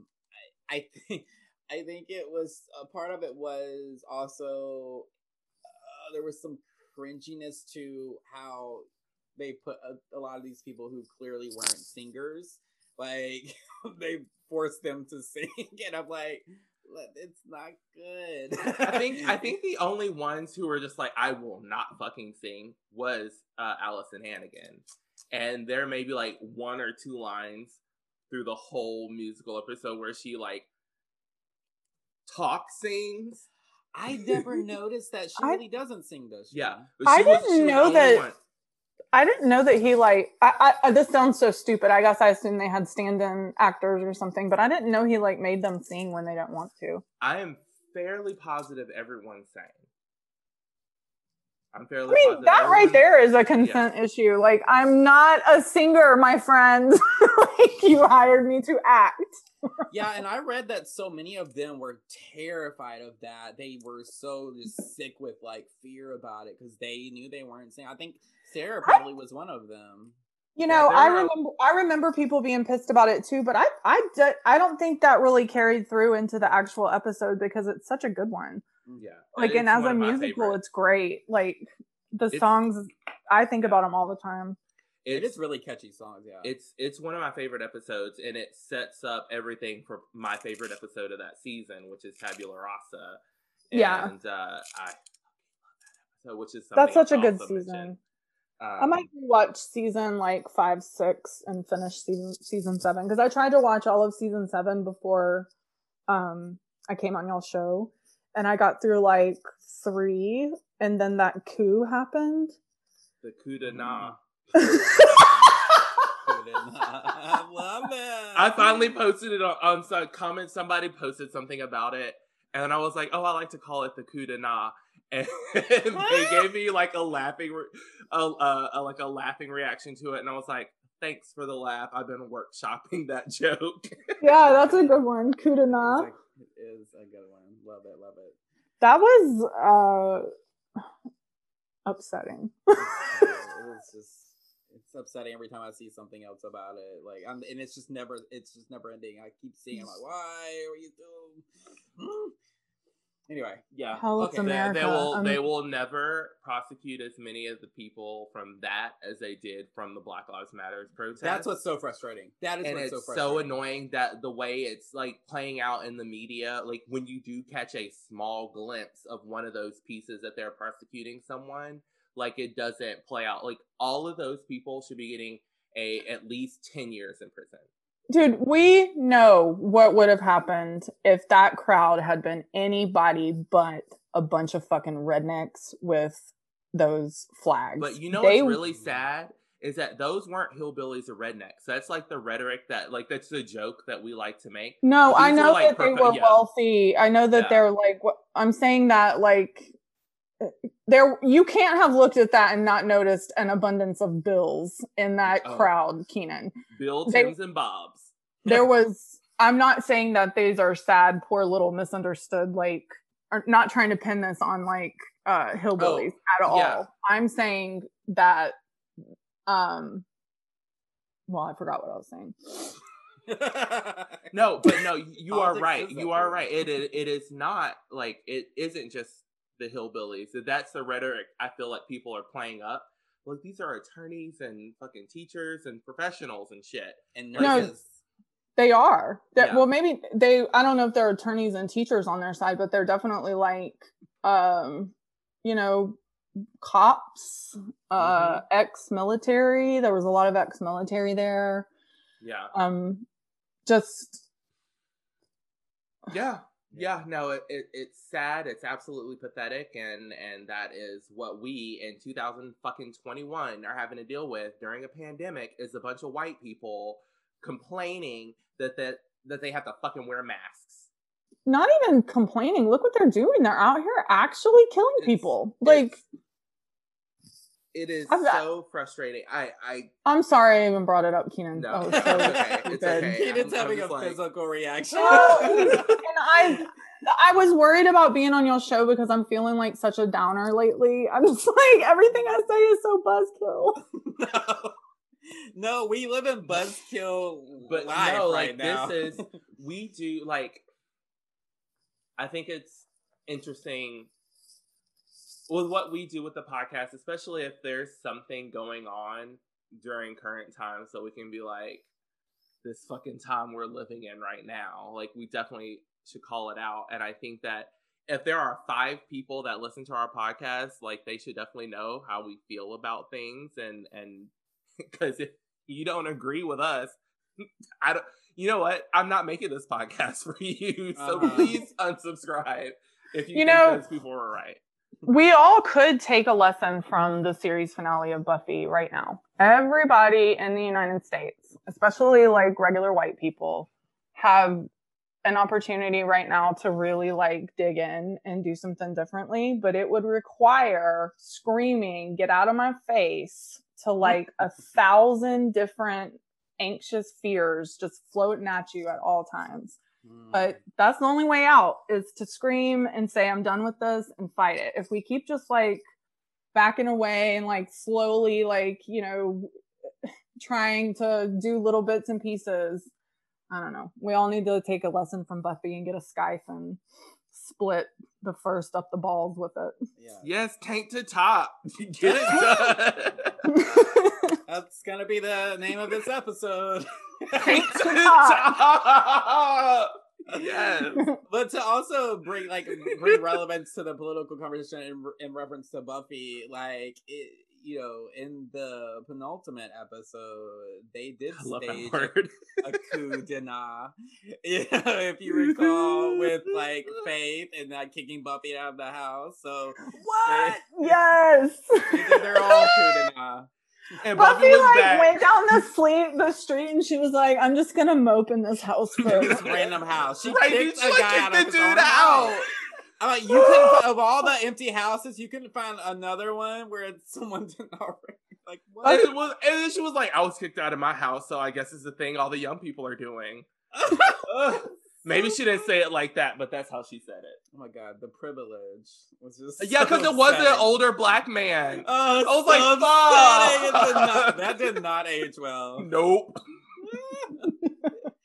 Okay, Keenan, what are some current TV you're watching? Oh my gosh. Okay, so what am I, you know, a lot of my shows are back on the air, and the new Batwoman has really like, it just warms my heart so much. And I've cried. There were some things that I was just like, okay, well, this was a little choppy, but they had to introduce this character and like get rolling with the show. You know me, my suspension of disbelief is pretty strong. I'm pretty much gonna headcanon anything and move on with my life. And I really like this new Batwoman. She's so good. So I'm excited to see how this series is going to go. The big question was, okay, they're creating this new character. They're not recasting the like Kate Kane character. So how are we going to relate them back to this whole cast that we spent a season building a relationship with? And they did that. It was a little choppy, but they made it work so that this person is now has a reason to interact with all these people that come from season 1. So I'm excited. What's it called? Batwoman? Batwoman. So the first season had Ruby Rose, who was cast as that titular character, who in the comic books, the character's name is Kate Kane. She's Bruce Wayne's cousin. And so there's a period where Bruce Wayne like disappears. He like fucks off like, I gotta get my life together. And Batwoman steps in, or Kate Kane comes in and she takes the mantle as Batwoman. They like redo her costume. She's Jewish. So they put all these like really awesome red accents because it's like a Jewish color for war or something. Please do not cancel me if I get that wrong, but that's all of the explanation that I remember. But she also had this very beautiful like red wig that was a part of the costume. So she quit like at the end of season 1. Ruby Rose quit the show. She had Ruby Rose said, too many stunts for me. I'm out. She like almost broke. She was almost paralyzed from a stunt. She really injured herself. Really. Yeah. There were so she left the show, and so there was a big question of like, should we just recast Kate Kane, which like as they did with like that Greg character, where they would have made the joke like, you look a little different, and then move on with your life. But instead, they killed her. Well, they killed her. It was like a off-screen death where a body was not found. So in CW, that means she's coming back 3 or 4 seasons later. Okay. So they created a new character named Ryan Wilder, which is a horrible name, but she is a black woman, and she's just a black. I don't know if the character is a lesbian or if the character is bisexual, but the other big part of Batwoman is that she is a lesbian. Like from the comics, this is a lesbian character. They made sure to bring it into the show. And so they wanted to make sure not only did the new character remain queer, but that they cast a queer actress. So I believe Javicia Leslie is bisexual. Oh. And so they're going to add this beautiful, like she's going to keep the red wig on, but they're going to make it a natural look. So she's going to have these beautiful curly locks on her wig. I mean, on her cowl. And I'm probably gonna weep when I see it, but I've enjoyed it. Like it's 2 episodes in, I'm there for it. So yeah, I think that's probably what I've been most excited about coming back on. So that's what I'm going to talk about. Jonah, what are you watching? I'm speaking of Zoe's, that's returned, so I've been watching that, and I'm enjoying the second season. It's really different from the first season, and I'm here for it. I love the music just as much as before, and all the numbers. It's just like such good, heart-filled content that I need every week. I'm like, that show really saved me during the pandemic. I'm not gonna lie, because it came on at the top of the pandemic. Yes, and it was airing through. It continued to air consistently while all the other shows of ours were being canceled or put on pause. This show was still running, and I have to tell you, it really kept me afloat mentally. And so I think it's another one of those shows I've just really like I've gotten emotionally connected. Yes, and I'm like, even if the second season turns out not to be as good as the first season, I'm here for it until the very end. I hope it lasts. Continues to go. But that, and then also WandaVision has been a pleasant surprise for me. I was super psyched about it, and you were on the fence. I'm so glad. I was really like, I don't want to be watching Wanda Maximoff and Vision doing like a weird sitcom thing. I didn't even like Bewitched that much, but it's so not what I thought, and it's really more on par with what you were saying it would be. And, I think we cut all of that out of the previous episode, or it was either whatever. Yeah, I think we were talking about it in the last episode, and then I was like, I'm gonna cut out we'll do like the top of why you love Wanda, and then there was a whole like 10-minute conversation about me ranting about why I did not want this show, right? And then and me very like defensively going, well, have you watched the previews? Because like, do you know the comic book story? Like, and I was like, and okay, as someone like Keena does not like what I am saying right now. I do not, and as I've said many times, I am not a comic book reader. I've not read these comics, but I listen to a lot of podcasts about these characters and about these storylines. And I've like read synopses online and I'll watch like YouTube videos and stuff like that. So I am familiar with the plot lines, but I don't know all the details. Mm-hmm. And there's a comic book storyline where something happens, Wanda gets pissed off, and she yells, "No more mutants!" And there are no more mutants in the Marvel universe. And so I always felt like they're going to use this show to introduce the concept of that storyline, and by the end of this show, there will be mutants in the Marvel universe. Well, I'm really interested in the theory, like this theory of what big bad villain they're now facing, and they like the theories are that it's going to be, what's his name, Mordo? No, it's the devil. It's the Marvel. Mephistopheles. It's not Mephistopheles. Mephisto. Mephisto is that? Like, is he Italian? He's the devil. He's the devil of the Marvel universe. It's Mephisto. Yeah. And I'm like, from what I'm hearing and seeing about that character, I'm like, oh, I am really intrigued. I want to see this character, this villain on screen, because he was. So scary. There was one of the podcasts I listened to were saying that when you've seen the most recent episode. Yes. So like there's a stork. This would have been from last week. The stork that was like walking around the house she kept trying to make disappear, and it was like puffs of red smoke. Yeah. They were like, well, Wanda isn't the only one who may have energy that manifests like red. That could have been Mephisto. Yes. It's so exciting.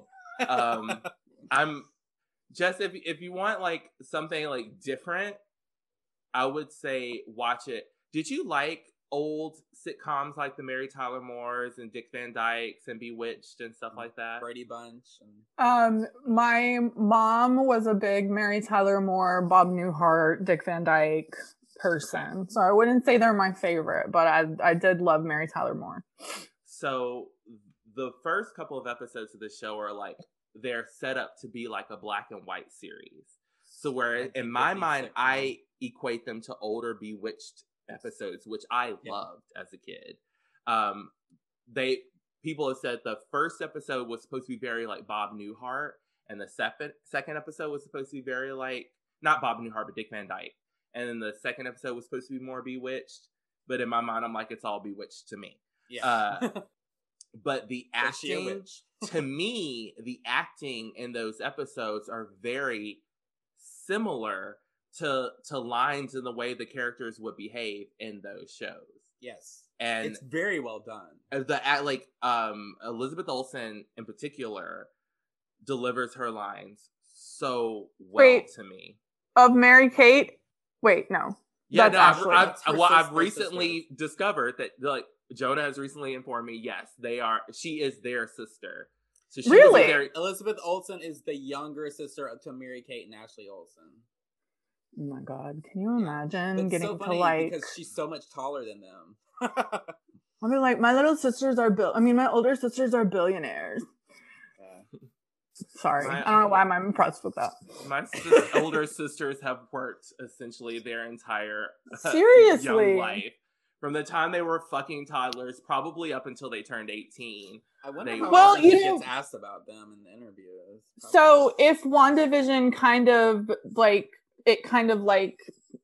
throws back to other shows and kind of goes into their style a little bit, is that what you're saying? Yes. So the third episode is very it's very Brady Bunchy. I think sounds even cool. down to the layout of the house, right? Like, Yes, like the house also changes a little bit with each episode because every episode represents a different sort of like old TV show theme, I guess, and then the house has these subtle changes along with it to represent that particular like show from ages ago. I'm interested to see what they come up with next because we've gotten up through the 70s at this point. So I guess the 80s would be the 80s, like I'm gonna watch that. I think the when we 90s. yeah, I think when they get to the 90s, it's supposed to be very Roseanne. I feel like there was a period where they were like where Vision was in blue jeans and flannel, and it was almost like a John Goodman reference. Interesting. See, now that's my kind of sitcom. I loved some Roseanne. I loved Family Matters. I loved Fresh Prince. Let's see. The 90s, the 90s did a great job with television. Step by step. Ooh, baby. I used to have the huge... Wanna get to you, girl. Okay, New Kids on the Block. I do that a lot, Jonah. I misreference things. Like merge multiple songs and remix them. Gotcha. Same. I remember I used to have a huge crush on Cody, the dumb cousin. Oh my god, yes. With Sasha. I don't remember, but he was hot for sure. Also very dumb. Why were we so into that dumb hot guy? Because that's in real life very problematic. Mm-hmm. Yeah. Well, to be honest, I don't remember the show. No, what happened? I think he was in a lot of legal trouble for. Oh God, No. I vaguely remember my mom going, "Oh, that kid from Step by Step did something like." Maybe wasn't it like it like domestic abuse? Yeah, I thought it was domestic abuse. Well, also JT on that show was involved in a drive-by shooting. Shut up. Yeah, he was shot while he was on the show, and but he survived. Yeah. Wow. There's I love watching the old, like MTV, VH1, all those like biography, all those like kind of shows where they do specials on like what happened to your favorite 90s sitcoms or whatever shows, and they cover it, and I think I heard it or read it in somewhere. It was really interesting, some of the things that come out. What are some of your other favorite shows besides Buffy, Jonah? Oh, so many. Well, I was a big Charmed fan back in the day, but I don't like it as much. So Keenan and I always go back and forth. That's another. Keenan was a Charmed original. He is not coming off of that Charmed. Nope. Like I, it's one of those shows for me. I like it less and less as I get older and I watch it. I'm like, I can't. But Keenan's still very much like loyal to a fault with it. It's one of those things. Loyal to a fault. But I feel like I've always said that as a true fan of something, you have to be able to like embrace its faults as well as like love like its highs, but respect its lows. And let's admit it, like Charmed did not have a good budget. Listen, the writing was not always there, but it was fucking entertaining and it was a good time. We've seen the episodes of Golden Girls where they literally just did flashbacks to other episodes. They were like, passed that off as their whole episode. The writing team was like, we got nothing, but we decided to write. We found like 10 episodes that we thought would be a great plot, like be able to tie back to this. What I'm saying is it's hard. Yeah. So many shows. Yeah. But Charmed was fun. I will say this. I've told Jonah this a couple of times. Like, I'm trying to rewatch the older episode, like the original series, on Hulu or Netflix. It's on one of them. And they don't have the original music or the original score from the shows. And I watched them so many times that I can pick that out. I'm like, this isn't the original intro song for this episode. And it bothers you? It bothers me because the music does not fit the scene. Or even, like, with Charmed, it's always, like, different quick shots of San Francisco. And depending on the music, it was either very, like, flash here for the up music, or it was, like, long pan scenes for slower intros. And they don't always do a great job of merging those songs with those intros. That is so lame. Yeah, and sometimes like there are some episodes that are so iconic that you know what the song should have been, and you're like, what is this? So if I were to try to watch, if I were to try to watch Charmed for the first time, it would be a bad experience because they've ruined the music. I feel like if you've not seen every episode 50 times like I have, you wouldn't notice it as much. Because I think there are even points in Buffy where they do the same thing. And all shows have flaws, right? Yeah. Yeah, they did it with Dawson's Creek too. Whenever Dawson's Creek was running on like one of those like cable channels, I forgot which one, but I think it was Pop TV or something. They didn't have the theme song, the opening credits theme song that was so iconic. Paula Cole was like, no. I'm like, wait, you didn't secure the rights for this iconic theme song? The same thing with Charm. They don't have How Soon Is Now on the like wherever it's streaming, or if you buy the episodes on DVD, like now, it's not the original intro. So like your whole mood is I don't like that. Like I don't like that. Like could you imagine Buffy not having a no like if it was some other shit, but not that song by Nerf Herder? Like, yeah, that's super weird. How do you not secure the credits for your fucking theme song? Yeah. Maybe they secured them like for a brief period of time or something. I don't know. How funny would it be if instead of that, if that did happen on Buffy and they didn't have the rights secured to that opening theme song, it be like Bittersweet Symphony from from Cruel Intentions instead. Cut to credit.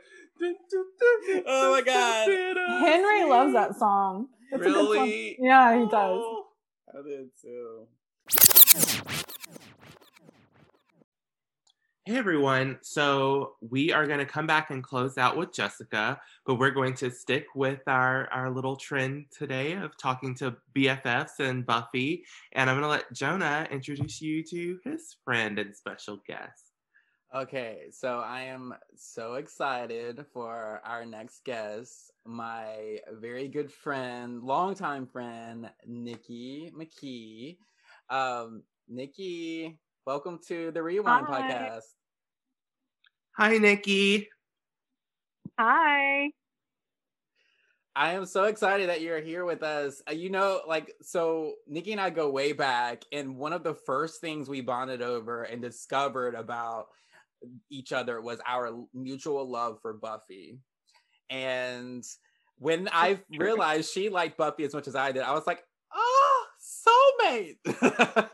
Love. Basically. So I don't think I've ever met anybody who is as obsessed with Buffy as you are. Like on the same, I know. I love that. And that's the biggest compliment, actually. If I get to the end of my life and that's the one thing that someone says about me in the end, I'm like totally okay with that. Like, oh, he's like the biggest Buffy fan.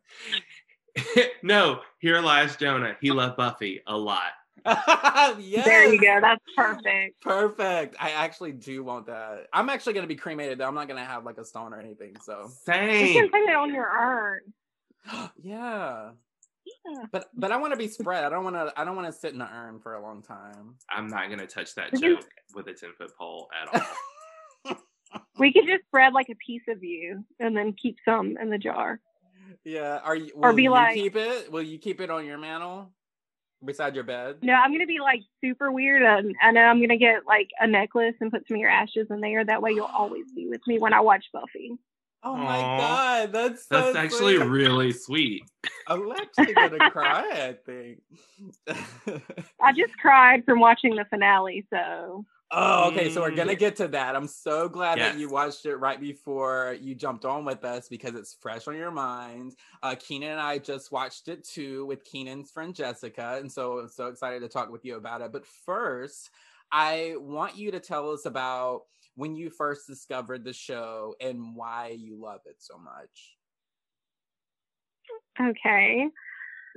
I think I was in 6th grade when I first started watching it, so it's been a while.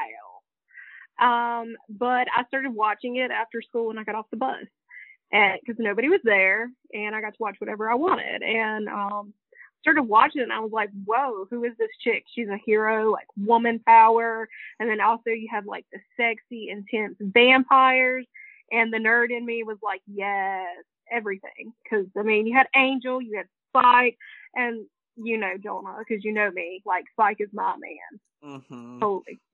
I mean, I love Angel too, the brooding, you know, and the hero and everything he stands for. But you know, like all the way, I like the bad boys. Mm-hmm. But I guess like I was just addicted from the get go. Buffy was, I mean, she's so funny to me. Like she's like kicking ass, but at the same time, she's sitting there and she has like these snide remarks and that dark humor I love. And yes. Being a female, like woman power, I was like, this has got to be one of the first shows, you know, during that time that was like, you know, it's a woman hero, someone to look up to. So. Do you think she's one of the first like female superheroes you saw on television, like at that age? For my generation, yeah. Yeah. She was big. Yeah. Jenna, who was the first female superhero you saw on TV? Oh gosh. One of the earliest would probably have been Xena, I think. Okay. I think she that show started a little bit before Buffy, maybe. But then Buffy came really close after. But I feel like there has to be more. I don't know. I just really don't remember more. Like, I think a bunch of cartoons, you know, there were like cartoons, but in terms of like serious shows or like dramas or, you know, that kind of thing, like, like Xena and then Buffy, and that carried me like that. I found such a true appreciation for, the female hero, and that's when my love for like those kinds of shows really started. It was in my youth as well, so with those shows, so yeah, I totally relate to that. All that. Kina, what about you? When was your earliest? I'm guessing who it was, but I'm not gonna say. I'm gonna see if it's if I would say cartoon, because like, you know, as a kid it would have been like She-Ra. I loved the She-Ra cartoon, and then like Wonder Woman on syndication. Wonder Woman and Charlie's Angels, they weren't superheroes, but they were doing really cool shit. Yeah, like ladies in the 70s. So I was definitely there for them. Yeah, I guessed Wonder Woman is what my guess was. Yeah. Oh, Linda Carter. When I was watching the last Wonder Woman movie, my mom walks into the room and she sat down and just like stared at the screen for about 5 minutes, looks at me and goes, "I like Linda Carter better," and left the room. I was like, brutal. Okay, mama. So funny. Love it. Okay, Nikki. So, what is your favorite character or characters from Buffy? My favorite what? Character or characters? I would have to go with Xander's one of my favorites, of course, because he's like, I don't know, he's like Buffy's backup man. He's always there. He always has her back. And I mean, till the very end, he would do anything for her. And just their relationship, you know, with him starting out having a huge crush on her, but then it developing into something more. I don't know. I always loved Xander. We say he grew up to be pretty hot. True. We say often on this show that Xander is like the heart of this show. He is. He really is. Yeah. He is one of my favorite characters. Like, And then, of course, there's Spike. I mean, for me. And, of course, Buffy. Yeah, I'm with you on that. James Marsters back in the day. Yes, James Marsters' cheekbones. His cheekbones were so good. Even though Jonah hated it. So Keena knows this. Keena knows I was not a great, even when we started this podcast, actually, it's so funny. When we started this podcast and I started doing a rewatch for the podcast, I still was like full on Team Angel, right? But then when I was doing the rewatch and I don't know, I just had like a sudden like appreciation and admiration for Spike as an older adult now. I relate, I think, more and relate to Buffy's relationship with him, as toxic as it was at times. There was also a really special bond there that couldn't be denied, that really served the story in a way that even more so than Angel, I think, in a lot of ways. I agree. I just listened to a podcast and they were like, if you were lucky enough to hit, like, for a TV show to hit you at the right age it was like targeted to at the time it was coming out, and then you can like go back and rewatch it in your 20s and then again in like your mid 30s, like the show will hit differently every time. You'll find yourself rooting for different characters. And I too, when I was younger, was like, but Angel. And as I got older, I was like, Spike in that bedhead. Oh, man, I guess like even as a young age, I was always Team Spike, and maybe it's the girl in me. I'm like, bad boy, you know. But like even as a vampire in the beginning, when he doesn't have a soul and he's with Drusilla, he still has humanity in him. Like even without a soul, he has humanity. Like he would get upset and jealous, and he cared about being in love, and like. You know, with Angel without a soul, he was just a monster. So that just said a lot about his character to me. Yeah.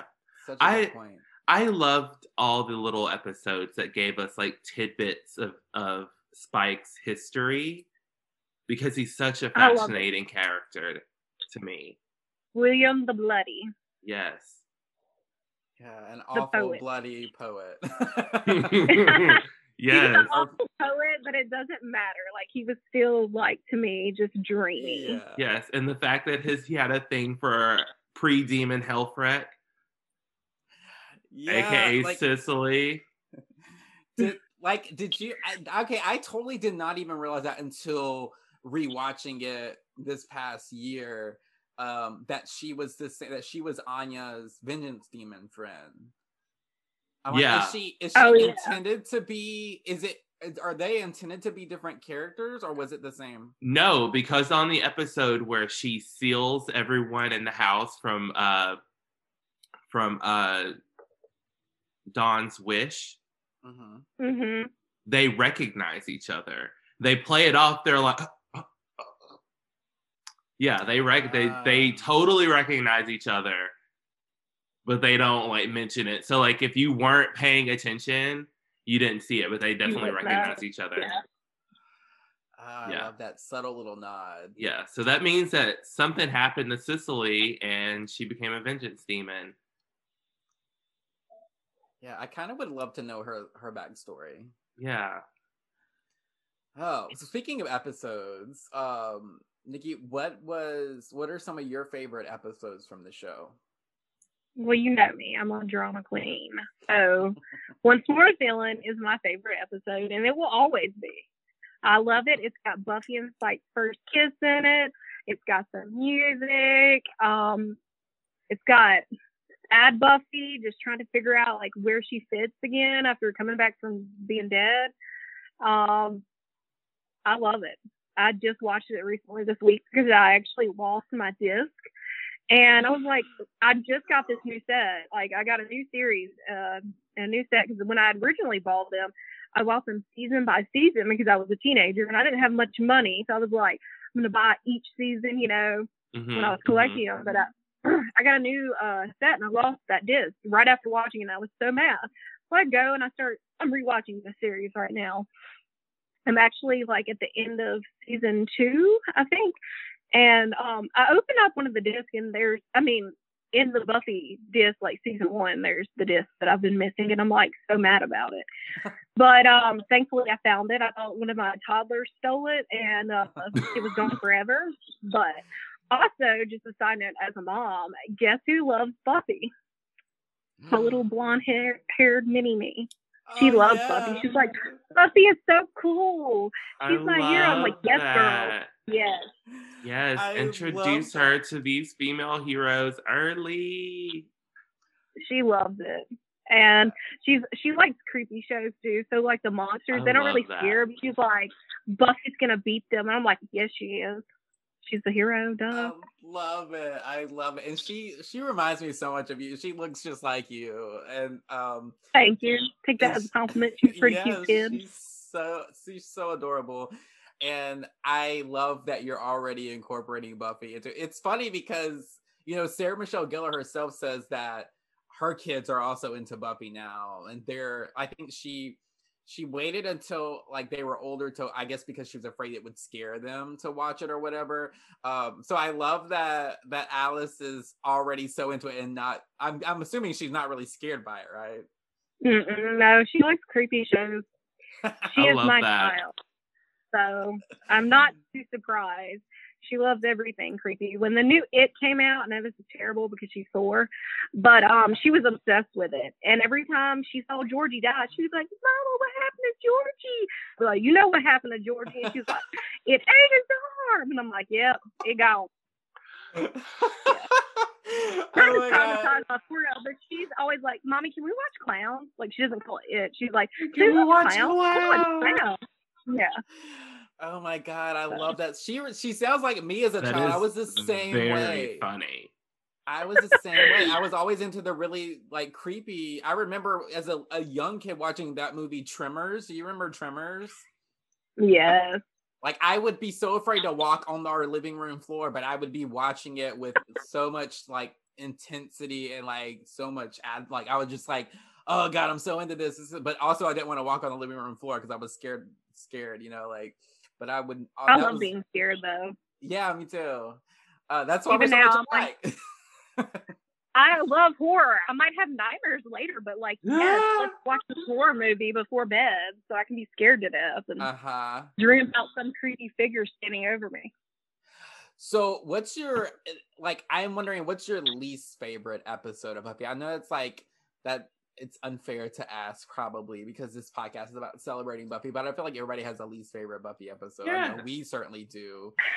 It's hard to say. Like the most heartbreaking one is definitely when Joyce dies. And then like I rewatched it right after my mom died, and that was the worst idea I ever had. I rewatched the entire series, but then I got to that part and I was like, oh man, like why did I do this to myself? I don't care how many times I've seen Joyce die. The fact that she died of natural causes, it just kills me. Like every time. Like that's definitely like, I don't know. They did that and I was just like, why, Joss Whedon? Why? Why couldn't she die like some supernatural way? But I guess that's what's so poetic and beautiful about it. I mean, it's real. That stuff really happened. Yeah. And as far as just like hating it, you know that episode in season 1 with the praying mantis? Teacher's pet. After Xander? Yeah. Oh my God, I hate that episode. I hate it so much. Like, I don't even know why I hate it, but like, it's cringeworthy. Just, I don't know. It just, I totally hated it. Oh, probably because of the attempted statutory rape that almost happened on the episode, you know? It's super problematic, yeah. And she turns their head all the way around. That's everything, but that I was just like, no. It was cringeworthy. It was cheesy, and I was like, no. Season 1 has a few cheesy episodes. I will say, as a Buffy fan, I love it 100%. I wouldn't change anything about it. But season 1, like watching it, and you've watched the later episodes, you're like, what were we doing here? Yeah. And that episode, that is definitely one of them. Yeah. On the same vein, like I love the pack, but it was also very cheap, and it was very cheap. Like they're like, we got $12 to do this episode. Let's. It was. Was that when Xander turned into a hyena? Yeah. Yeah. And the principal, they ate the principal. Oh yeah. Yeah. But he was a good principal. He was the only good principal they had. Oh yeah, that was what's his name? He had a weird Flutie. name. Flutie. Wasn't it Flutie? Yeah. Principal Flutie. And then Snyder. I hate Snyder so much. I still hate Snyder. It was very like. It was a good feeling to watch him get eaten. I loved it. I literally just the other day watched the episode where Angel returns and he's super feral, and then Buffy's also trying to date old Scotty or whatever his name is, and then at the same time she's being forced to see the new guidance counselor or the guidance counselor, and he seems like a really cool like guy and very like open-minded, and he's actually really helpful for her, but then he gets mauled to death by that guy who's super abusive to his girlfriend. Yeah. Yeah. Oh yeah. And I was like, why did all of the adult authority figures who could be beneficial in Buffy's life like killed? You know, like Principal Flutie and like Mr. What's his name? I totally forgot his name. I feel bad now. But the good guidance counselor, I'm like, such a bummer. I don't remember the teacher that the Praying Mantis ate, but he was there for Buffy. He was like, you can do this, you know, and then the next day he was dead. So they did that over and over again. Hey, here's this great authority figure. Yeah. Typically, I was just going to say, typically if the camera lingers on their face for too long, you're like, who is this? They're going to die soon. Yeah. Yeah. And also we all know that Joss Whedon loves to torture his characters, particularly his leading ladies. Like, I mean, we know that.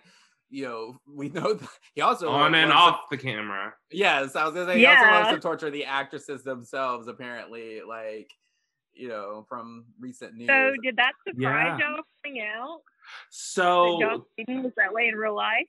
It is something that I've made like allusions to on several episodes, because I went down the rabbit hole last year when Ray Fisher like released all his statements, and I was like, not Joss.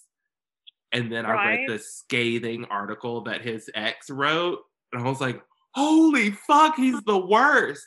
And then you find out about Charisma Carpenter, which, as someone who watched Angel, I remember when she died, and I was like, this is how they're gonna send off Cordelia? Are you kidding me? Over 2 shows, she has just like become the most amazing character, and this is what you're gonna do? Spoilers if you ever watched Angel. Cordelia dies unceremoniously. Yeah, they just phased her out like she was a nobody character. That was so upsetting. Because she was pregnant. Yes. And you know what? That's when Angel started going downhill. Because like after that, I really was like, not that into it, and I feel like they went on longer than the series should have went. It's just one of those shows, like I love it. I own all the seasons of it. You know, I think it's important, and you know, Buffy and Angel, they go back and forth on the series, just a few episodes, but like after that, like it just wasn't any good to me, and I hated the ending of Angel. I hated it. I often wonder how had the actor that played Doyle, had he not died.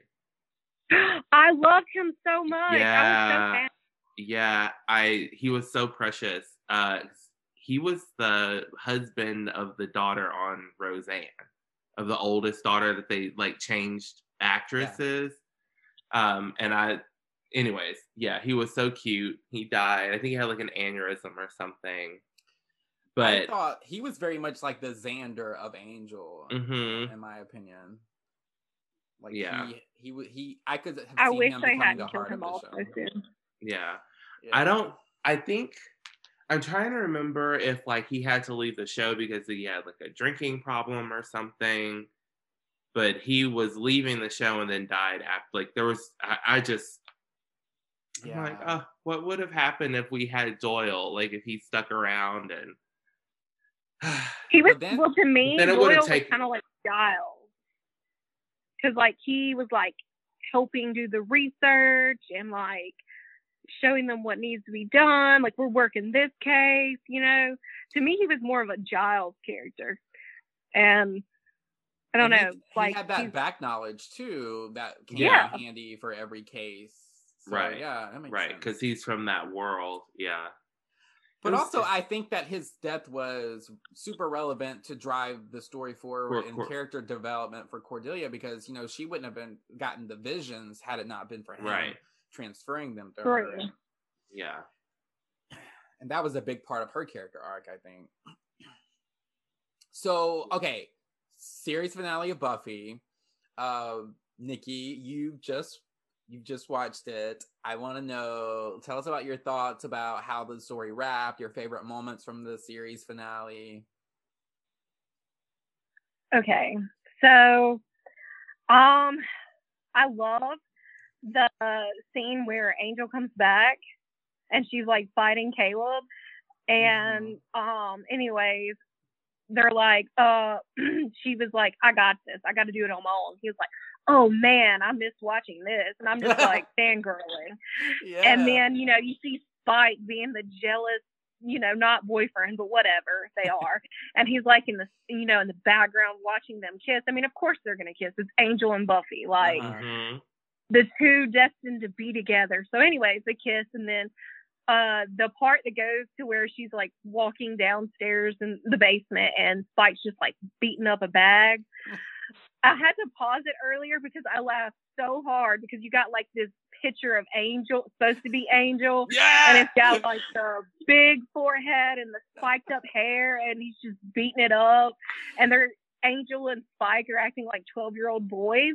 That just kills me. Like they're like fighting over Buffy like little kids. Like I don't know, the testosterone in that was hilarious to me. The best part though, like, is the end when Spike saves the world, because he's my ultimate like character. Like the whole time I'm like, I love Spike, and then he does the ultimate sacrifice. Yeah, like Buffy and the other Slayers, I mean, they did their part, but the one who saved the world and sacrificed everything was Spike. Just gonna say, he's awesome. Probably the scene that gets me crying the worst though is not even Spike's death. It's Anya's. It's like, I'm just like, why did she have to die? Like, why? Her and Xander were just getting back together, and to die for that idiot, yeah, that just Andrew, like, it makes me angry. He's huddling in a corner, and like she's over there fighting tooth and nail. That was really one of the most hurtful parts of that episode, I think, was like Anya's death. Like, at least with Spike's death, there was a sense of fulfillment and somewhat sense of satisfaction, because he was sacrificing himself and doing the right thing and redeeming himself. But there was closure. We got closure with Spike's death, and Anya's was just like a slap in the face. Yeah, it was just like a like quick... after everything she's been through. I mean, she's thousands of years old. Everything she's been through, she gets sliced up. Like, really? Out of everybody that had to die, like, you do Anya that way. Okay, shoulder to side. I know. I hated it. At least, like, with Spike's death, too, he chose it. Like, he was like, I'm doing this. Y'all get out of here. Like, and Anya, she was just a casualty. Yeah, I did. And, you know, like that. Sorry, what were you going to say? That part where, like, Xander's asking Andrew what happened, and he was like, that's my girl, always doing the stupid thing. I'm like, oh god. You know, like ugly crying and sobbing. Yeah, I did think one beautiful, if beautiful is a strong word, but the one special thing I think about that, like the end for her, was, you know, we've seen Anya throughout the seasons running from the apocalypse, You know, like she normally gets the hell out of Dodge. She's like, see ya, bye. I ain't trying to be a hero here. And then they have that really great like exchange, she and Andrew, when they go out on the supply run to the hospital, and she's talking about how, you know, people are so stupid, humans are so stupid because they just keep fighting and fighting and fighting, even when it's pointless. But she said, you know what, they when it's something that they really believe in and it's important to them, they never give up. And she's like, so I guess I'll keep fighting too. And then you see her actually fighting in the apocalypse and you know, playing a big role of standing on the front lines and helping to put an end to the first. And I don't know, it was so tragic and felt unnecessarily tragic, but in that way, I guess I really appreciated, you know, that like her character development up until the end. Yeah, I get that. Okay, so ready for a quiz? Sure. So I have a quiz that I found. It's a BuzzFeed quiz. It's which character from Buffy the Vampire Slayer are you? And I want us to all take this and find out which characters we are. I have a sneaking suspicion of which one I'm going to come out to be. And I am interested if you guys have like a thought on like what, like if you have someone in mind that you think would be the character that you would be versus what the actual result turns out to be, if that makes any sense. I have a theory of who I will get. I'm interested to see what it will come out though. I know who I want to be. Okay, so let's click on that link. I sent you all a link in advance. So what we'll do as we're going through this quiz, we'll all take the quiz at the same time together respectively, but we'll like take turns reading questions until we get to the end, and then we'll all share what our answers are. Does that make sense? Yeah. Can we say like what we're gonna answer? So like when I read my question, I'll be like, oh, I'm gonna do this because whatever. Yeah, absolutely. Okay, so Nikki, do you want to start us off as the guest? Sure, I'm already looking at it. What is your favorite book? I mean, if you know anything about me, you know what I'm going to click. Can you guess, Jonah? Yes, I know. So let's read. Let's share what like all of the answers are, and then I'll tell you which one I know that you're going to pick. Okay, what is your favorite book? The Hunger Games, Diary of a Wimpy Kid, Harry Potter and the Sorcerer's Stone, the Iliad. I know for you, you're going to pick Harry Potter and the Sorcerer's Stone. Yes. Because if there's one thing that I am with Buffy, it's like right there, Harry Potter. Buffy and Harry Potter, my childhood. Yep, knew it. That's so funny. Okay. So, Keenan, what about you? What's your favorite book out of those four? By order of elimination, because it's the only one I've read, the Iliad. Yeah, same for me too. Like I feel like I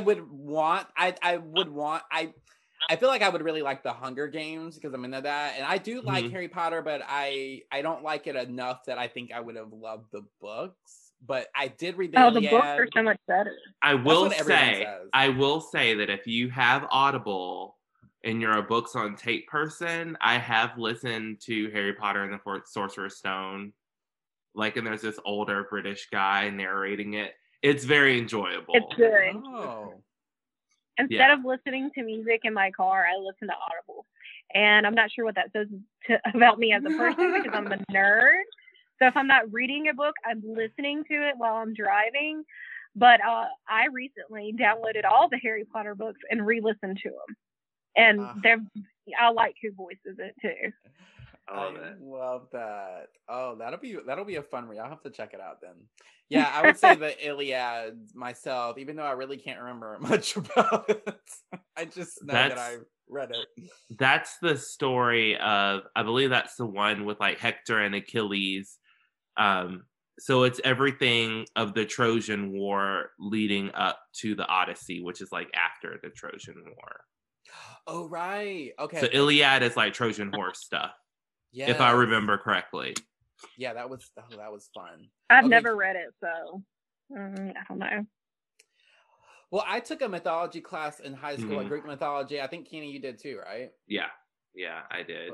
A Well, lot we of those did it. stories were Yeah, I think fun. we had to do it one of our English because like we did a lot of like mythology and Shakespeare in like high school English classes that we would have to read. All right, Keenan, want to hit that next question? Sure. Okay, scroll This it is down. very appropriate for Shut you. up! Who's your favorite superhero? The answers are Wonder Woman, Witchfire, Jimmy Olsen, and Doctor Strange. And if you know me, clearly you know I'm clicking Wonder Woman. Though I'm interested to know who Witchfire is because you know that I love anything that has to do with witches. Yeah, who is that? And then Doctor Strange would be a close second because he's the Sorcerer Supreme. Mm-hmm. But I'm clicking Wonder Woman. Nikki, who's your favorite superhero of the four? Doctor Strange, 100% all the way, because he's a wizard, and I effing love wizards, okay? And he's like so underrated in Marvel, but I love him. He's my favorite, so all the way. Yeah, he's interesting. I really like that character, but I don't love Benedict Cumberbatch as Doctor Strange, I have to say. I don't know. He doesn't fit. I think he makes a very sexy Doctor Strange. I don't know. Oh. I have weird taste, though. So, I'll admit it. I have weird taste. You said it, I didn't. Yeah. Jimmy Olsen is a weird option to put here. Wait, isn't that like that's Jimmy Olsen from Superman? Yeah, he has his own comic series and there's other stuff that he does, but it's such a deep cut, I feel. And the only reason I know about it is because like Supergirl Radio, one of the podcasts I listen to, like they'll talk about Jimmy Olsen and the Newsboys, and I'm like, what is this storyline? I need to know more about it. There's also a storyline where he turns into a turtle. Oh my. So, I'm just like, he has to be the most mundane of all the ones listed here. I'm very interested in this Witchfire person. Me too. I will be Googling that. Yeah. What is your answer, Jonah? Oh, it's definitely Wonder Woman. I knew you were going to say that. Yeah, you know, I just love a strong, badass woman. Like, I just, and she's so, I didn't get into Wonder Woman when I was younger. I mean, I watched her in the cartoons and everything, but since Gal Gadot took over that title, I just love what she's done with it. And I really, and plus, you know, she's a really hot Wonder Woman too. Oh my God, she is so hot. She's fine. I'm for it. Okay. So the next question is, what's your favorite warm beverage? Ooh. I struggle with this one. Okay, the answers are chamomile tea, black coffee, builder's tea, hot chocolate. What is builder's tea? Yeah. I was just going to ask that. Something else to Google after the podcast. Right. What the hell is builder's tea? I really struggle with the two. I struggle between chamomile tea and black coffee. I don't like my coffee straight black because let's face it, that's for psychos. But I drink black coffee. I know. Psycho. I do too. You're both psychos. Well, that says a lot about you as well. I don't know. I have drank black coffee with tea in it, but I guess it just depends on, I'm not tea with sugar, but I guess it depends on if the black coffee is just the black coffee, or if I can have sugar in it, then I would pick that. I'm gonna say you can't put sugar in black coffee. Yes, if you're saying black coffee, it is just pot, cup, drink. Oh, okay, no. Well then chamomile. Chamomile for me. What about you guys? I'm gonna go with black coffee too, but I'm also gonna let you know what builder's tea is. It's a British thing. Did you Google it? It is basically like I'm gonna get a cup of tea with a tea bag, add a little sugar and milk to it. Oh. But it's like a strong. I mean, I want to be British, so yeah. I mean, I never knew that's what it was called before, and I feel fully ashamed because it's something that I've had. and it is quite tasty, but I really don't take a lot of sugar anymore. So, black coffee. Why don't they just call it British tea instead of Builder's tea? Because that might be a whole other blend of tea. I think this is just a regular black tea, not like a English breakfast or Scottish breakfast tea or an Earl Grey or have you ever had a Lady Grey? It's so mild, it's delicious. No, Jonah, I think we like discovered it at the same time. Yeah, I used to always keep tea in my office. Keenan and I used to work together, and I had like a little coffee/tea station in my office, and so I'd always keep tea and coffee. I was there. forever scamming a cup of tea. Yeah, I was always sharing it with everybody in the office. Like, I would tell everybody, anytime you want coffee, come on in. Some people took that to heart and came in like all the time. Keenan was not. That one would of be them. me every day. I was not one of them. I did come for the tea, but I was like, those K cups are expensive. I will not. Yeah, like there were some people who would come in every day. I'm like, oh, you're really taking me up on that offer. Okay, that's cool. You shouldn't offer it if you don't mean it. I did mean it. I just didn't think that they would actually do it like as often as. I mean, I wouldn't to people I work with, but to you, I definitely would. Aww. I'd be like, give me that coffee. Yeah, Ma'am. Yeah, I would happily share it with you, even though I would be I judging don't you think from you a would have a distance choice. for drinking it straight black. Okay, who's next? Nikki, you got that next question. How do you normally spend a Saturday afternoon? Watching movies, reading a good book, studying, being creative. That's a hard one for me because if I'm not reading, I'm watching a series or a book. Or a show, movie, whatever. Let's see. I'm going to go with watching movies, which is not what I would generally put. But since it's a Saturday afternoon, I would probably be watching TV instead of reading. That's what I do, like on my lunch break, I read. So it's more of a work day thing. I so admire that about you, that you read that much and actually enjoy it. Yeah. It's hard for me to get into, like... I hate reading. Yeah, it feels like such a chore I did not read for years after college because college burnt me out on reading so bad, reading stuff that I wasn't interested in. Mm-hmm. But now it's all I do. And I love collecting books. I like Audibles and I like reading it off an iPad, but to me, just the smell of books is amazing. And holding it in your hand. Yeah, no, I totally get it. I'm so glad that you found your love for it again. It's cool. What would y'all choose? I picked watching movies. I would have liked to have said being creative. And I think I do have a lot of creative ideas on the weekend because that's when I have downtime to actually, and energy to actually think about it. But I rarely ever put it to use. So I would have to say more realistically watching movies. I'm not a creative person. I want to be one of those people, but I'm not. So just stick to the books and the movies. I'm going to say being creative just because I do spend Saturday, if I take a walk, I'm going to go take pictures or I'm editing photos. So I'm going to be the douchebag and say being creative. I could totally see that. I would love to be an artsy person who could do that, but I'm just not. I'm just a nerd. So I've learned to accept it. I've tried, took a bunch of art classes and pottery classes, and I tried to be artsy, but I'm just going to stick to my books because, that's my lane. So everyone has a thing. A-okay. All right, Keena, I think you have the next one, huh? Okay. What's your favorite music genre? Pop, rock, folk, or country? I will never deny my pop princesses. I love pop music. It is fun. It makes me happy. It makes you want to move. Give it to me. Love it. Nikki, what about you? So I'm really kind of drawn between pop and rock, but I think I'm going to go with pop because my early 2000s station, that's all I listen to. Good time. Yeah, that's a good one. I like pop rock and folk, actually. I really love indie folk.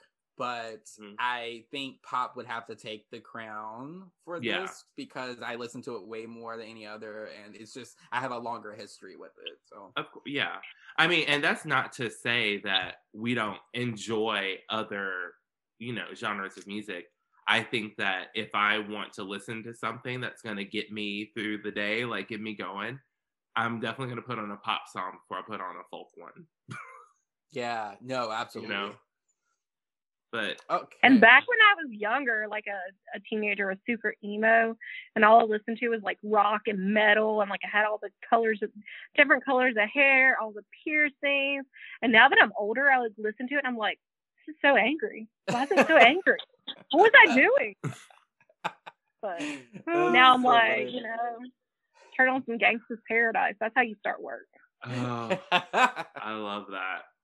That's great. So good. Okay, next question. Choose a magic creature. Okay, vampires, vengeance demons, werewolves, ghosts. Oh. They're also good, but I think for the sake of originality and creativity, I'm going to pick vengeance demons. That's mine! Yeah, I thought it would be, Keenan. Say it again. Are y'all the same person? Probably. Like in some ways, like yeah, we have a lot in common as well. So it's funny. It's very kismet that we're all on this podcast together right now because I think all of us have some parallels. But yeah, I just love the Vengeance Demon thing. I mean, I'm like, if I had to pick one to be for sure, I would be Vengeance Demon. Oh, they have so much fun, like so cool. You get to fuck with people during the day, not just at night. Right. Yes. All the time. Okay, Nikki, what about you? I mean, I'm going to be basic and I'm going to go with vampires. Ah, the classics. Love it. I like vampires. I would be a vampire in the Vampire Diaries universe. Ooh, yeah. Because that way you can at least have some humanity. And, if you were tea for tight with a witch, then you could get yourself a daylight ring. Most definitely. That's for another podcast, though. You can't start Vampire Diaries talking. Because I will, totally go off in a loophole. We can have a Vampire Diaries combo on another episode.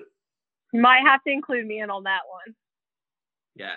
I just finished my rewind of Vampire Diaries. Good use of that term. Yes. Okay, Keenan, what's your pick? Oh, I'm Vengeance Demon. 100%. Yeah, right. I'm like, I don't want to be a vampire in the Buffy universe. I don't want to be a werewolf in any universe, except for the True Blood universe. They have control over their shifting. I don't it looks painful on everything else. Yeah. And no. And a ghost? No. No. Vengeance Demon all day long.